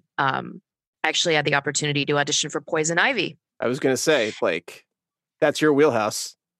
Totally. And I loved that script. I loved that character. But it became very clear once they made kind of their announcements about Kaylee Cuoco that they were going to try to get a celebrity cast. And not to take away anything from the casting, because, I think the acting work on this show is really great, especially Lake Bell, who plays Poison Ivy. Yeah. She's my favorite part of this show. Same here. But I think it's very much not a stunt cast, but it's okay, we have Kaylee Cuoco, who's TV's biggest sitcom star. Yeah. Who can we put into kind of, Giancarlo Esposito and, all these big TV names, Diedrich Bader as Batman, Alan Tudyk, who also plays many roles on Young Justice as the Joker. Like, so it's like boom, boom, boom, boom. And that was a huge marketing decision too. Like, this is an adult animated series. It's going to be serious with serious actors. Yeah. I'm using air quotes for those of you who can't see. Great audio. They do make deafening audio. And so Yeah, I definitely take your point that it's not the Harley Quinn that we've come to know in different media. It's definitely Kaylee Cuoco putting her own stamp on it. Any other rants for Harley Quinn? I have another, but it's like so tied to a rave. It's like the flip of the rave coin that I have that I can't do it first. Okay. You know what I mean? I have a throwaway that I just really would love to share. And Zara, do you have a rant of substance? We know they didn't cast you, jerks. That's okay. It's okay. I've made peace with it. I think what is my half-baked rant? It's two male showrunners. And I understand we're all nodding. It makes for great audio. Oh yeah. And I understand that they had I'm pretty sure they had a writer's room, which is very unusual in animation. Yeah. But more common in adult animation or animation that is created by people who traditionally work on camera. For a show that's about Harley Quinn and Poison Ivy, two women and their friendship is the heart of the show. I just really, really hope that there were a lot of female writers. It's something I don't know. So it's not exactly a rant. Right. I'm not calling them out by any means. But for a show about two women, sometimes I feel like still the men get the comedy. Mm-hmm. The male characters get a lot of attention. And I'm not saying that a show about women can't include men, but I just really hope the authenticity that rang through in Birds of Prey in terms of the way women talk to each other. I would love to see more of that in this show. And it can't just rest on Harley and Ivy. Yeah. I really hope there's more female characters in the ensemble. Yep. Strong agree. Who stick around for more than a couple episodes. You know, it's authenticity, right? It's the authenticity that we were drawn to in Birds of Prey that is often lacking in the relationships of that we see in the animated world. And whether they're just not putting the time into it, or like you said, that's not the makeup of their writer's room, or there are other things at play with that people want to see. It's not there. I don't often believe I don't often understand why Ivy is so good to Harley, or why do you love her so much? Yeah, I want to scream at the television. Like, why? Why are you doing this? Like, did you really just bond in prison that well? Right. Like, give me more info. Right. Yeah. And she's by the end of the first, she's completely given up her crusade to save the planet for fixing Harley. That seems really out of character for Poison. Like, why? Why are you here? And it's it's a big enough problem for me that it is a rant. Yeah.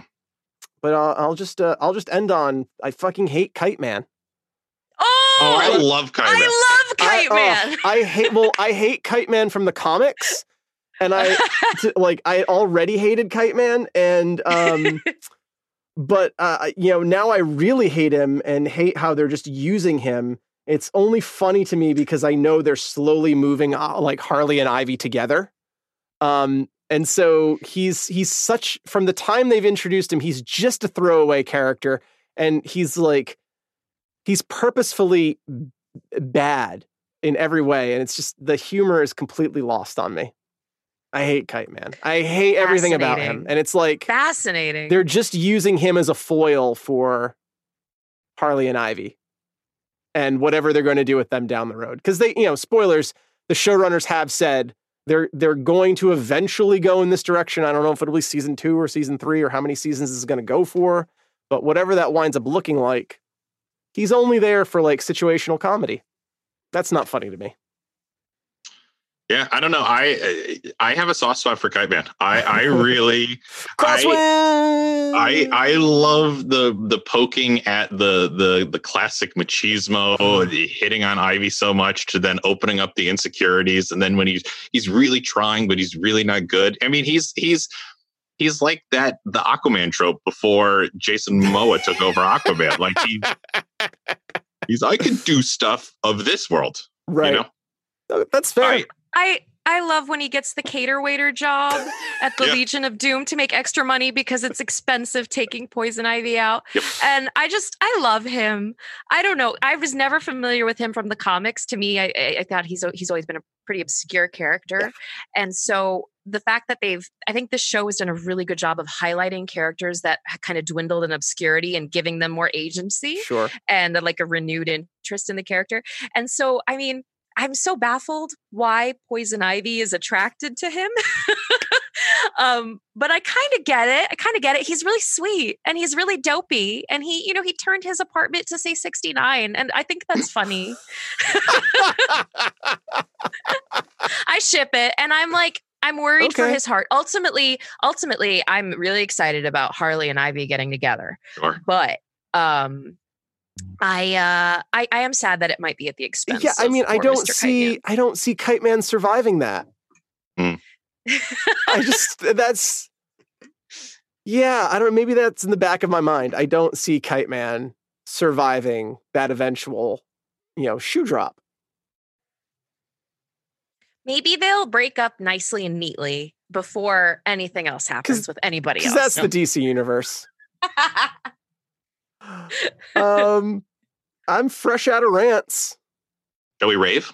Yeah, let's rave. Rave for days. I feel like we started off, and I feel responsible for starting us off on this wah, wah, wah, wah note, because that's not actually the majority of how I feel about this show. I laughed out loud many, many times watching this. Mhm. I wrote down a quote that just made me giggle. And I think that this is amazing. Given the production time animation takes, you have to bear in mind, these episodes were written probably in 2018. Right. Earlier. And so for some of the topical references, there's so much topical humor in this show. For those references to last a year or more in the animation production pipeline is a true feat. Kudos to the writers. When Harley said, I forget, there was a character who was, maybe it was Ivy. They're like, "Are you pregnant?" And she was like, "This is going to be so bad for your career, but so good for your Instagram." I friggin' died. Like all the nods to stuff. So like talking about The Martian and how it's a dated reference. That's right. That was just such a clever way to hide that it might be a dated reference, because this episode won't air until a year or two later. Like South Park, for example, I keep citing that show because I love South Park. I love how quick they are in terms of seeing what's going on this week and translating it into their episode. With more elegantly animated shows like Harley Quinn, you don't have that luxury where it's going to be at least 9 months until you get animation, if that done. And so I think they've done a really, really good job of balancing the humor. Yeah, that's my big rave. I love the writing in this show and like its topical references. And I think that is a strength too, to have showrunners. I cited it earlier as something that might be difficult to have showrunners who have a live action background now working on animation. But I think it's also great because it's a diverse viewpoint, bringing new insights to the genre that you don't really see in many other shows out there. So I think they bring that sensibility of humor to this show. And I really, really enjoy it. Strong agree. Yeah, absolutely. I mean, it really is. We'll talk a lot about Teen Titans Go and how that show grew on us, because it's like, oh, it's just so self-aware now, and it's like poking fun of this culture and everything. And this is the more adult baby hands. This is the more adult version of Teen Titans Go. Yeah. Like this is the next step for those of us who grew up on Teen Titans and went nuts over it. Then this is our version of Go. I laugh out loud at least a couple times per episode, because the comedy writing is there. The strong majority of the time. A minor spoiler: the most recent episode to drop has a cold open of this, just the showrunners sitting in their basement just trolling, and it's so meta, it's so hyper aware, it's so smart. The writing is just so, goddamn good. It's, we almost don't deserve it. We don't deserve, like, when the writing is good, we almost don't deserve it on an animated show like this that is so hyper aware and so smart and so unafraid to pull back the veil on this whole genre, and just how absurd it is that, that we geek out in the way that we do, and laugh at the things that we laugh at that are amazing and horrific at the same time. It's so unlike any other adult animated show or animated show. Again, show me something new, I'm all in. I watched the Clerks series and loved it and laughed out loud. I watched the early years of Family Guy and laughed out loud. And this is so unlike either of those. That very first episode, very first scene, watched it. I was like laughing and horrified at the same time, and just, went and got Elise. I was My fellow whites.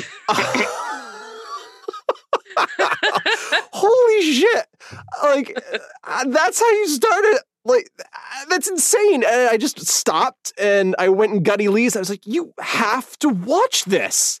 You have to watch this. And that she connected with it in a real and visceral way is just proof positive of how good it is. She loves animation, but often does not connect to it in the way that I do, because she didn't grow up with it. But, God, it's so unique and so special. And, a month between seasons. Thank you, DC Universe. Like, holy shit. I was shocked when season 2 came out. April 3rd, it just started. Yeah. I hope that I cross my fingers that that's the turnaround time for the 2 to 3. 2 to 3. It is so good, and I want to know what happens. I could. Oh no, go ahead. Sorry, go ahead. No, you. Well, I just wanted to speak a little bit about like animation production. It's fascinating because, like, I feel like with Harley Quinn, my gut is that similar to how Netflix will order from DreamWorks, for example, Voltron. They'd order 52 episodes, and so work would begin on those 52 episodes, and then they would be chopped up into seasons. Yeah. Even though there's only 2 big seasons in the production order. Right. Or like, and how things were labeled, And so it was always tricky because, well, for the actor, it's tricky because in theory, between seasons, you're able to negotiate for a little pay bump. But when Netflix is arbitrarily deciding these 7 episodes are a season, right? Then these 13 episodes are a season. It's like, well, in my contract, I only worked on season 3 or whatever, but that 3 doesn't mean anything in broadcast world. So my feeling is that for Harley Quinn, they probably ordered a certain number of episodes, got working on them, held on to the ones that were finished, and then released them at the optimal time they thought for DC Universe to have them. So there's probably a bunch of finished episodes. I wouldn't be surprised if they're done with the series. It's just finalizing. Not all of them are like probably final and picture locked, but I think that's probably why season 2 was able to come so quickly after season 1. Again, I'm using air quotes because they probably did all 26 episodes and had them ready to go. That's what they did with Young Justice. Like we had final episodes for the first half of that season, like done for a long time before the release date was announced on DC Universe.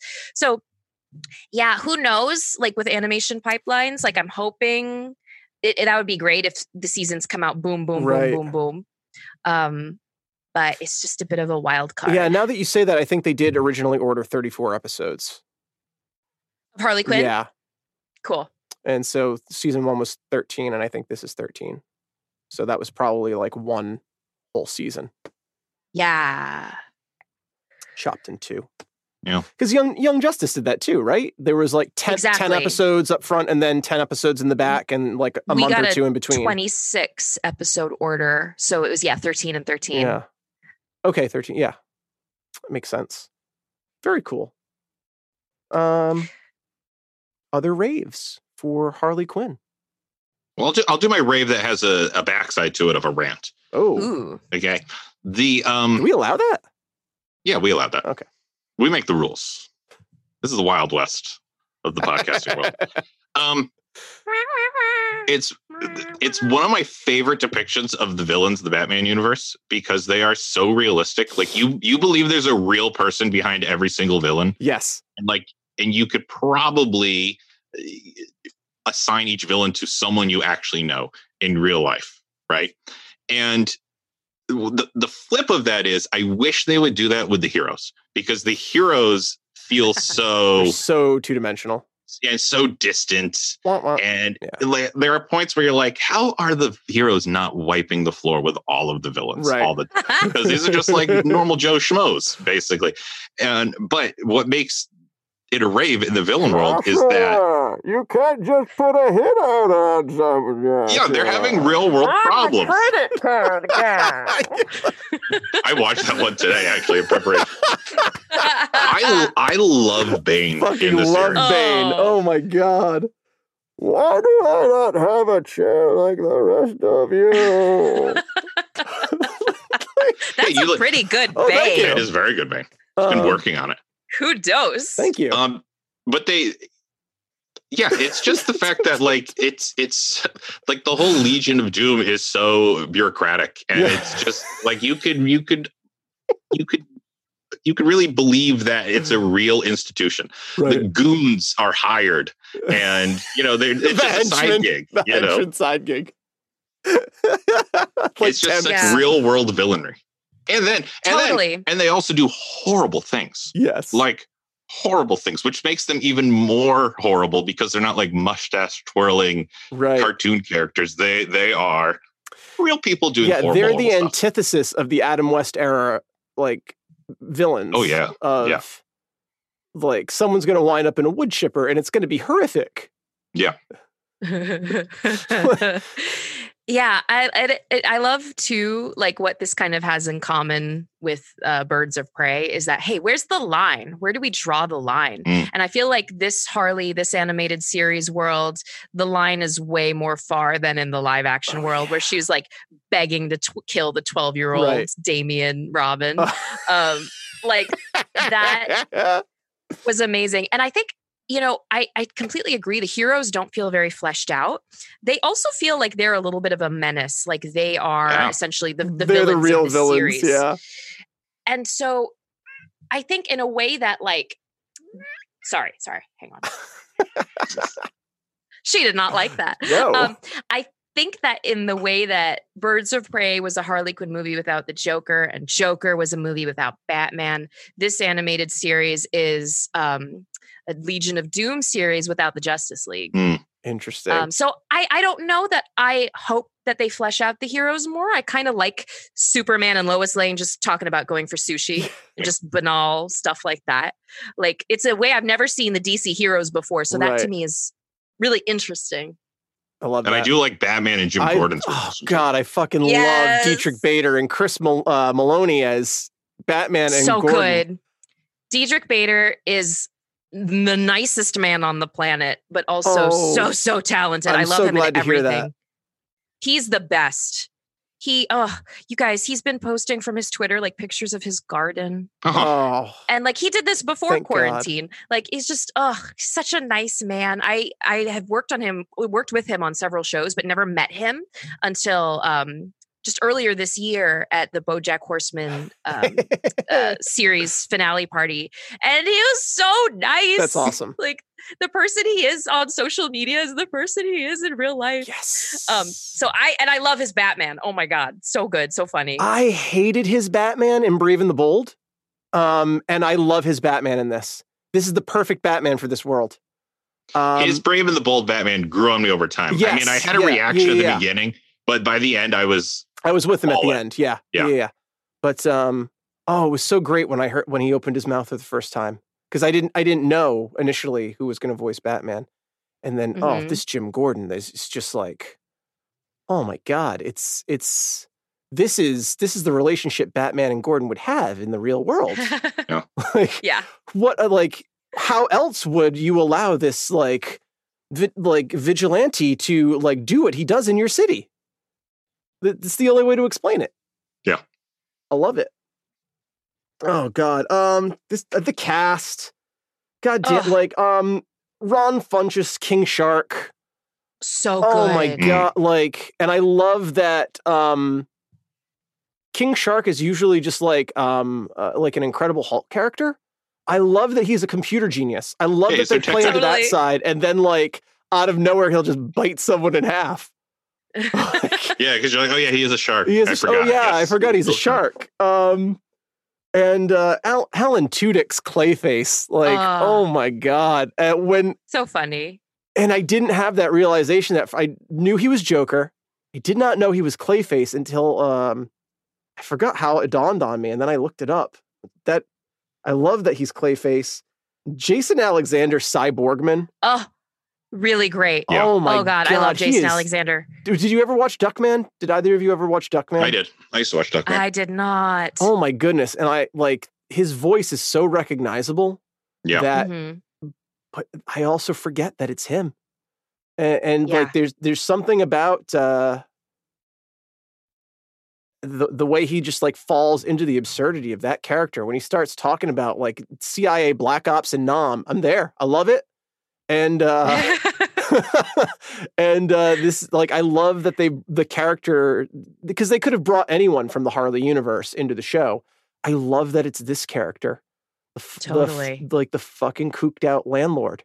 Like it's perfect. Yeah. Like if that's the character you're going to salvage from the comics, fantastic. And I'm blanking on his name. Frank the plant. The plant. I can't. Yes. I know it's wrong. I keep wanting to say Tiny Ron Lister, and I know that's not right. JB Smoove. Yes. Thank you. Thank you. JB Smoove. Yeah. Yep. And he's. I love that he's the I love Frank the I love Frank. He's the voice of responsibility. Oh my god! When at the end of that episode where Harley goes home and she wakes up in the car and Frank's drive, it's like oh she must be like drugged out of her. Oh no, this is real and this is perfect. And I love in the pilot when we first meet Frank and he spits out the boy and then he spits out the boy's parents. Like, I wouldn't worry about that. Oh my god. Like, amazing. I also like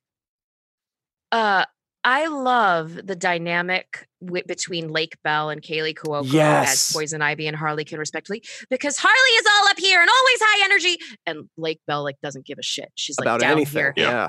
She's the grounding force. Oh, which makes sense because Poison Ivy loves plants, ground, earth. There you go.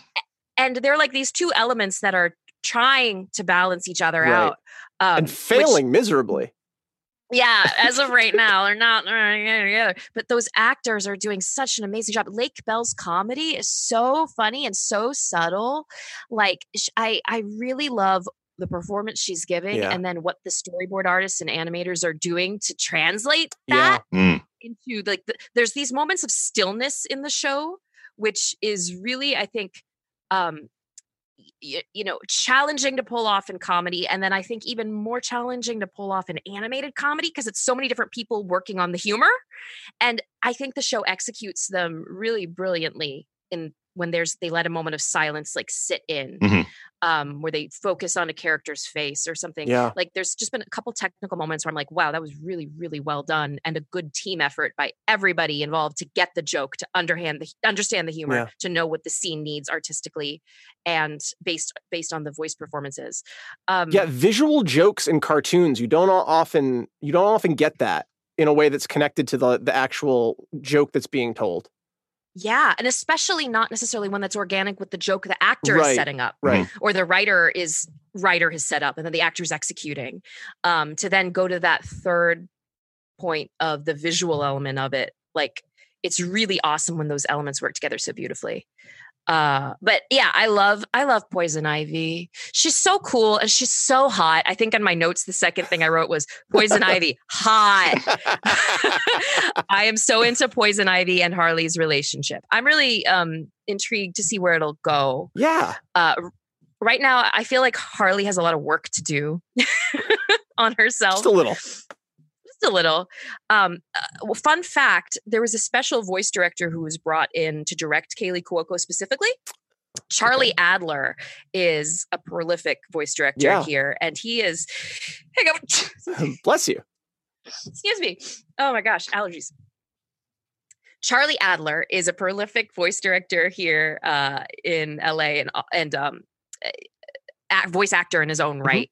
He was in Tiny Toons, and he is amazing. How I would describe his style of directing is like he's this batshit insane maestro, and he will say whatever it takes and do whatever it takes to get the thing out of you. I took a class with him a few years ago, and I'm forever grateful to him, because one of the pieces we worked on in his class was the audition that got me onto She-Ra, where I play the character Mara. It was the audition for Mara that he coached me on, very cool. and that ultimately got it.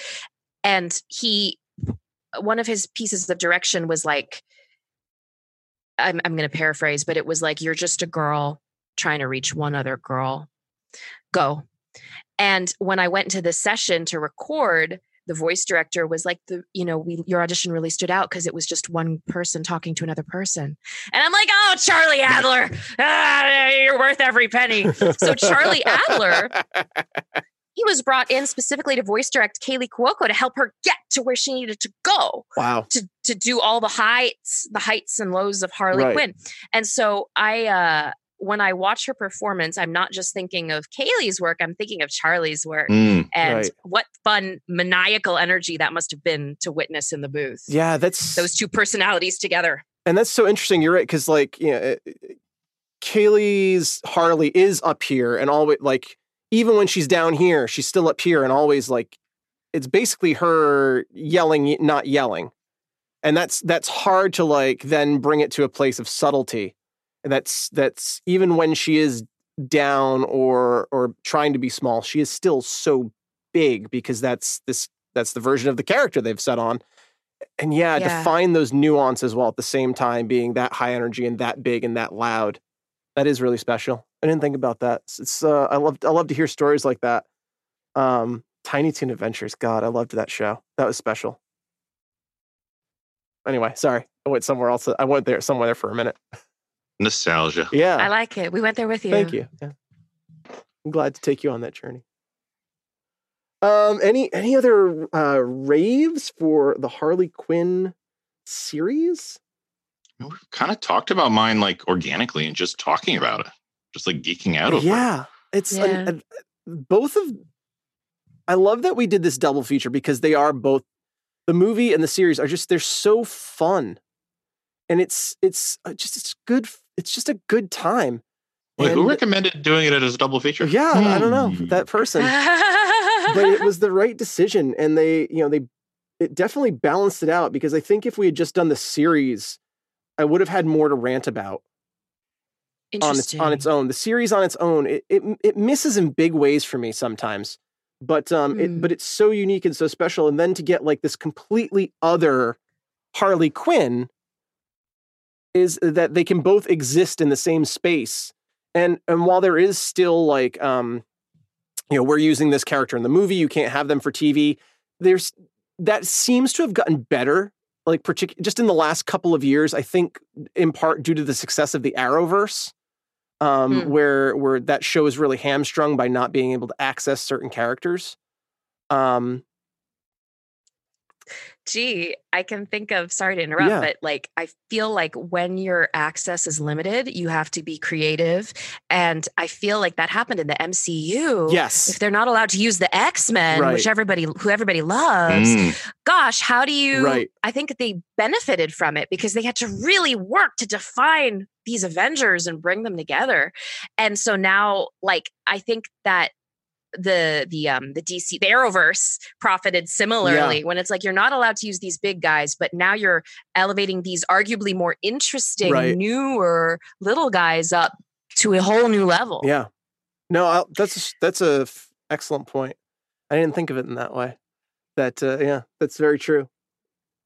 The more you're limited, the freer you become. I remember an art teacher told me that in college. And I was like, yeah, totally. Yeah, let's put limits on myself, and then I can expand into them. Yeah. Absolutely. One of the things I say a lot when I'm Egyptologing is you got to know the rules first so that you can break them. There it is. That is, yes. Wait, are you an Egyptologist? Yes. Sketches an Egyptologist. Sketches an Egyptologist. All right, that's an offline conversation. I do have one big question for the Harley Quinn animated series. Cool. Just one, because it is an ongoing series. So I'm sure things will be answered. But one that I have to know is Gus okay? Is Gus okay? Probably Yeah. not. The Scarecrow henchman who befriended Poison Ivy. Oh, who loved the pretzel? Yeah. He dog. loved the pretzel dog. He just took it to buy art supplies for his kindergarten class. Yep. I need Gus to be okay. Yes. He's I'm not optimistic. I'm Listen, not before either. I wrote down this question, I went through every Gus scene to make sure he didn't die, and he does not have an on-screen death anywhere. I So know, there's but hope. mild spoilers. Gotham City's not doing so great at the end of the series. I have finished season 1, and Oh, it's a yeah, whole different yeah. world. It's a whole Oh, no. different. It's a whole new world, and not a carpet ride and genies and weddings kind of way. So I don't think I'm there's a gonna hold on happy for ending hope. there for you, Sketch. It's like, what was his name? Paul in the Deadpool movie, Uh, right? Wasn't it Paul? Honey Bear. And at the end, Deadpool saved him. Oh, original Deadpool. Yes. Yeah. Paul. Yep. Yeah. The henchman. Yeah. Yeah. Yep. Yeah, he just showed up for the audition. Yeah, okay, yeah. Yep. The henchman edition. Yeah, you got it. All right, well, hopefully we'll find out about Gus. Yeah. Fingers crossed for Gus. Thanks. I appreciate it. It's kind of ranty, but not really. I just have this one question: will Harley stand on her own two legs? Because Connor and Palmiotti, they gave her such a journey in the comics, and the series has pulled heavily from the comic material, and it's hard for me to keep seeing. And now that you've said like the sitcom way, Zara, it's hard for me to see her keep like growing back to square one over and over. And it's I don't know if they're ever going to let her grow in the way that the movie let her grow, because I think that is the trope of this show. I don't know your thoughts on that.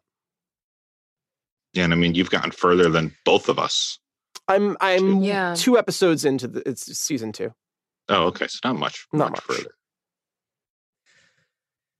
I don't know if there's an answer to that, but yeah. It's It's a true almost, big question. It's almost a rant for me, but I'll leave it as a big question.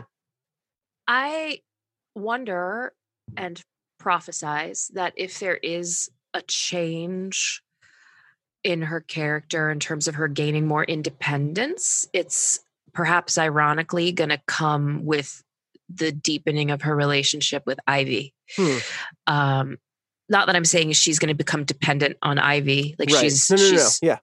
switching one master for another. Yep. But I think that whatever that dynamic continues to be, that's always the thing that's prompted her to really reflect, and grow and fixate on. And so I think as that becomes more developed, so too will Harley's ability to be independent. And that's my guess. That's my hope and my guess. Yeah. Fingers crossed.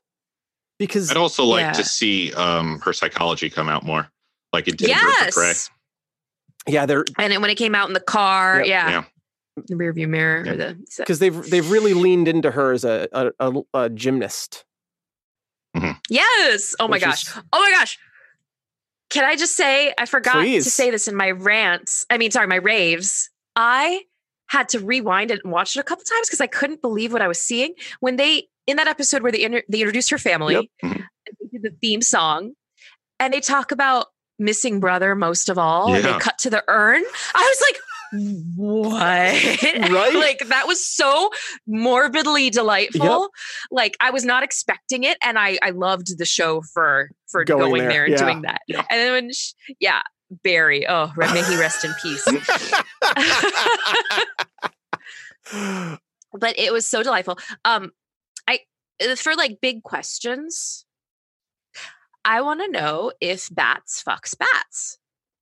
It's fair. I think so. I mean, did you guys watch through Birds of Prey all the way to the end of the credits? Yeah. Yes, but it cut off. It does cut off, but it's Batman fucks We're bats. to assume that's what That's she what was. she was going to say. she was going to say, right? Yeah. Yeah. That's Because yeah. I remember walking out of the theater with my friend who I saw it with, and I was like, all right, just to explain that, Right. Batman fucks bats. Batman fucks And that's what bats. she was going to say. And I was like, wow, I wonder who's overhearing this conversation. It's a question I never considered until Harley Quinn the series. So, like, is this a thing in the DC universe otherwise about Batman having a bat fetish? Not that I'm aware of. I haven't read everything, but certainly I've read my share of like Batman comics and Harley comics. And you'd think that would stand out. Yeah, I don't think that's a thing, but I love that. I mean, would he Richard Gere it? Because I don't think you can physically insert I don't know. a human thing into a bat. That Is would this the part of the show where we really break this down now and just Yes. Yes. Because we are that podcast. Getting to the bottom of it. no pun intended? Ayo! Intended. Yeah, and I just have one last big question. Are they going to wait until the end of the series to put Harley and Ivy together? Is that going to be the conclusion? Mm. Because I hope. I'm sorry. Oh, go ahead. It just feels like writers have gone there. I mean, in the Injustice universe, they've come right out and said like they're like there's some legality to their relationship, that they are legally married in the Injustice universe. Harley and Ivy, yeah, that's like Really? an alternate Wow. video game universe in Yeah. the ongoing comic of that universe. Like they're like they're legally married. Hot. Yeah, so it's like I love when comics like go there, but it seems like DC and maybe their corporate overlords have never really let them explore that, and then gets walked back. So I mean, I want to see that relationship play out, because how does someone who is psychotic have a cohabitual relationship with someone who is not a psychotic? goddess. Yes. But who is not psychotic and does terrible things, but there's this, I can't remember what episode it is, but it's like yes, I'm a villain. No, I'm trying to save the planet. I'm not a villain. Like, you're all the villain. I'm not the villain. Ivy is very much aware of what she's doing and her methods, Yeah. and is not remorseful in a way that Harley is not always aware of what she's doing or the ramifications of what she's doing. I want to see that explored. Yeah, I And- really want to see them together. I don't want it to be just at the end, like when you think of like Korra, the end right. of that, they finally put the two characters together. But you want to see the relationship, because there's so much character growth in a relationship. Yes. It's not all about Yes. just getting to the relationship. Exactly. And I don't know. That's a big problem I have in a lot of properties, that like the end all be all is cementing the relationship, and Right. nothing about the hard work that goes into maintaining a relationship, Right. especially with two dynamic characters like this show. Yes. So that would be a huge miss And- if they Yeah, save and it. I feel like I'm so afraid that it's just going to wind up being fan service. I feel like the show, only season one, I haven't felt overly fan serviced in this. Well, Other fan than service in the sense of just like for the Harley Ivy shippers. Like I want I wanted to explore the dynamics of those characters. Yeah. No, I get what you're saying. And I think from what I've seen in season one, I feel like we're laying enough of a foundation that I feel pretty good that we can move forward with it. Okay. I like that answer. I 100% agree. Sorry, I'm being laughed at because I went off mic to sneeze and blow my nose. I'm happy to edit, Zara. It's okay. Thank God. I appreciate that, but I'm happy to do a little editing. I 100% agree with what you just said, because I feel like, especially as children, not that this show is for children, but as children, and continuing throughout. Media primes us to get to the relationship. Will they or won't they? Right. They will. And then it's like, oh, you think, and then you can't help but think in your life, oh, that's, you're not shown stories and modeling of how relationships actually work and the work that goes into real relationships. You're like, oh, all you have to do is fight until you say, I love you. And then that's it. Then it's happily ever after. Yep. So and that's especially the case with LGBTQ relationships depiction in media. Queer relationships are not given the same wealth of fleshing out that straight relationships are given. So I think it'd be hugely smart and hugely necessary for this show to really give the relationship between Poison Ivy and Harley a real look and flesh it out. And that's, again, I echo my concerns. Like, I hope they have women in the writer's room. I hope they have queer women in the writer's room. Yeah. Because if you're doing a queer relationship between two women, you really need to get it right. And I hope they have, I know Warner Brothers is really good, especially over the last few years, in reaching out to consultants with GLAAD, consultants from different ethnic and minority groups on, and having sensitivity readers on their scripts. I really, really hope this show similarly, if they're going in that direction, one, I hope they do go in that direction. And two, if they do go in that direction, I hope they bring in appropriate eyeballs and sensibilities on it. Because that would be something that I think would be really awesome and unique. And I'm so glad DC is going in the direction of adult animation. And I'm so glad it's going in the direction of telling LGBTQ stories. And Fingers crossed. Yeah. Fingers crossed. I like the way you said it so much better, Zara. Oh, thanks. I don't know what I said. I just talk. Play back the tape. I think we unpacked Harley pretty darn well today. I think we did. And I'm so glad I got to have this conversation with both of you today. Oh my gosh, how much fun. Thank you so much for thinking of me to talk about these shows and the movie. Well, you are our resident queen of all things DC media. And so thank you so much for making time and for geeking out with us, Zara. Of any time. Okay, then. We'll hold you to that. We will hold you to that. That brings us to, I think, sketch. Shades and sketch recommendations. It's hard to do it remotely. Over remote. COVID. Thanks, COVID. That sounded great. COVID. I have a rec. What's your rec, Sketch? A rec which is very timely for the world that we're living in right now. I like to board game. Because your last recommendation was a road trip. Thank you very much. Yeah, and I still think it's going to be very important for people to get out on the road and support local businesses. Too soon, Sketch. Start your car every week at least. Yes. Drive it around for 20 minutes. Keep the battery alive. Check under the hood and your tires first. Yes. Squirrels and critters like to take up residency in those warm, safe spots. Also a great time to start routing a road trip. You can always start thinking about it. That's fair. I'm sorry I interrupted you, Sketch. Your recommendation. So I like to board game. I like to board game with a group of friends. And that is kind of on hiatus right now for obvious reasons. So what we have kind of resorted to is a game on our computer or on our individual computers called Tabletop Simulator. If you've ever heard of it, it is a virtual room basically with all of the kind of the tools in it to play a board game.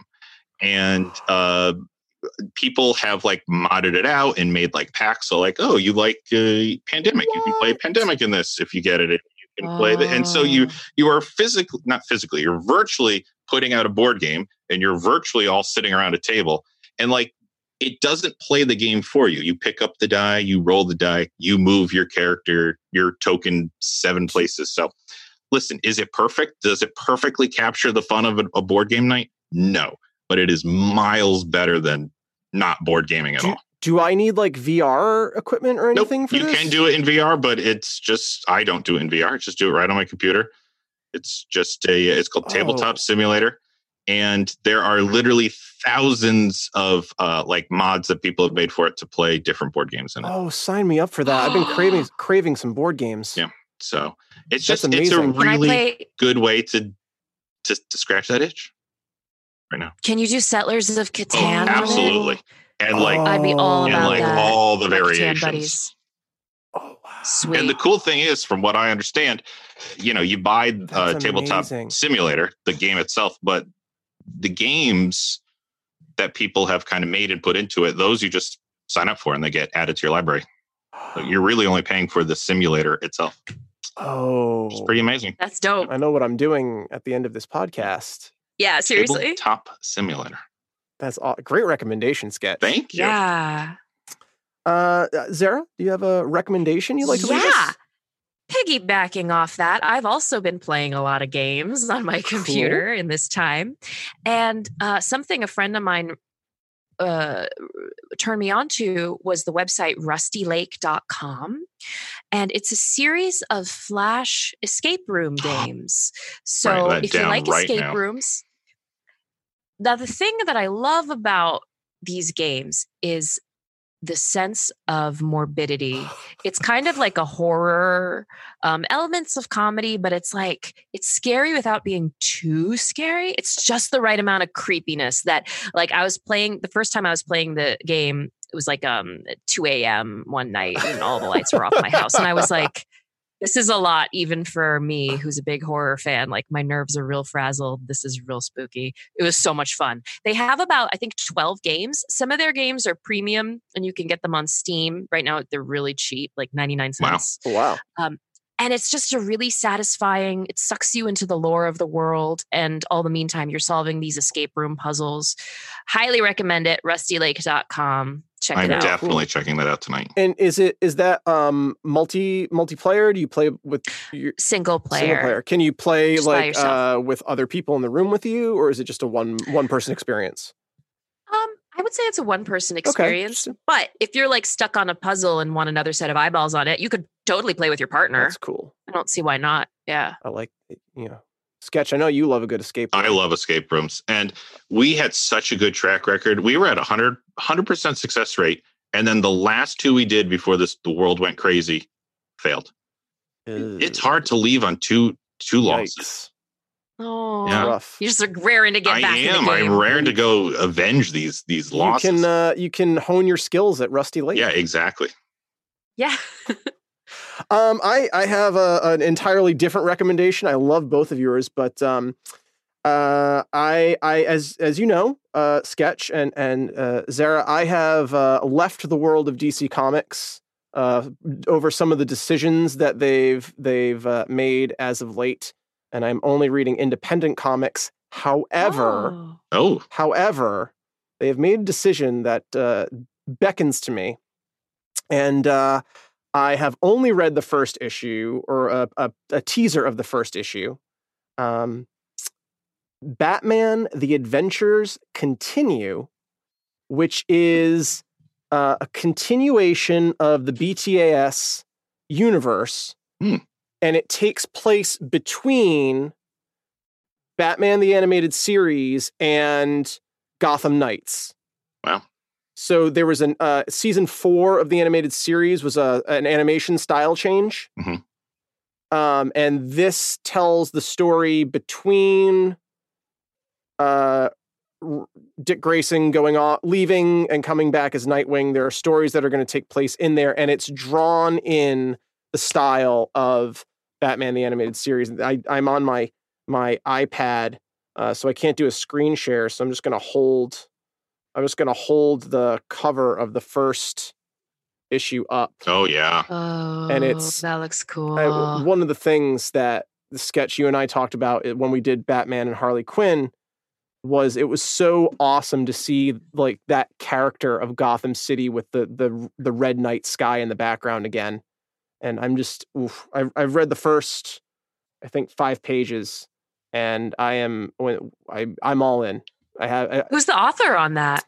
It's I think it's a bunch different folks. I think it's kind of like not quite an anthology, but I know Dinny and Tim are involved. I don't know if they're writing the whole thing. Yeah, okay, so it's Paul Dini and Alan Burnett. And it's going to be illustrated by Ty Templeton. So it is the writers and producers of the animated series. That's so cool. Yeah. So it's in the vein of, everything old is new again. I'm really excited for this. And I actually did love the Batman Adventures comics, which was the comic wing of the animated series. I had so many of them, and I don't know what happened to them. Like, I have so many of my childhood comics, it seems, except for those. I must have let someone borrow them at some point. So I'm back in a small way to the comics wing of DC Comics. Dipping your toe back in. Yeah, and I feel this is a safe place to dip my toe back in. There you go. Because the rest of DC Comics doesn't feel all that safe in the last couple of years. Interesting. They've just done a lot of they've just rebooted the universe. I would say 4 times in the last 10 years, and that's a little much. It's a lot to ask of anyone to follow along. Yeah, and I'm a different point in my life to go through that every so often.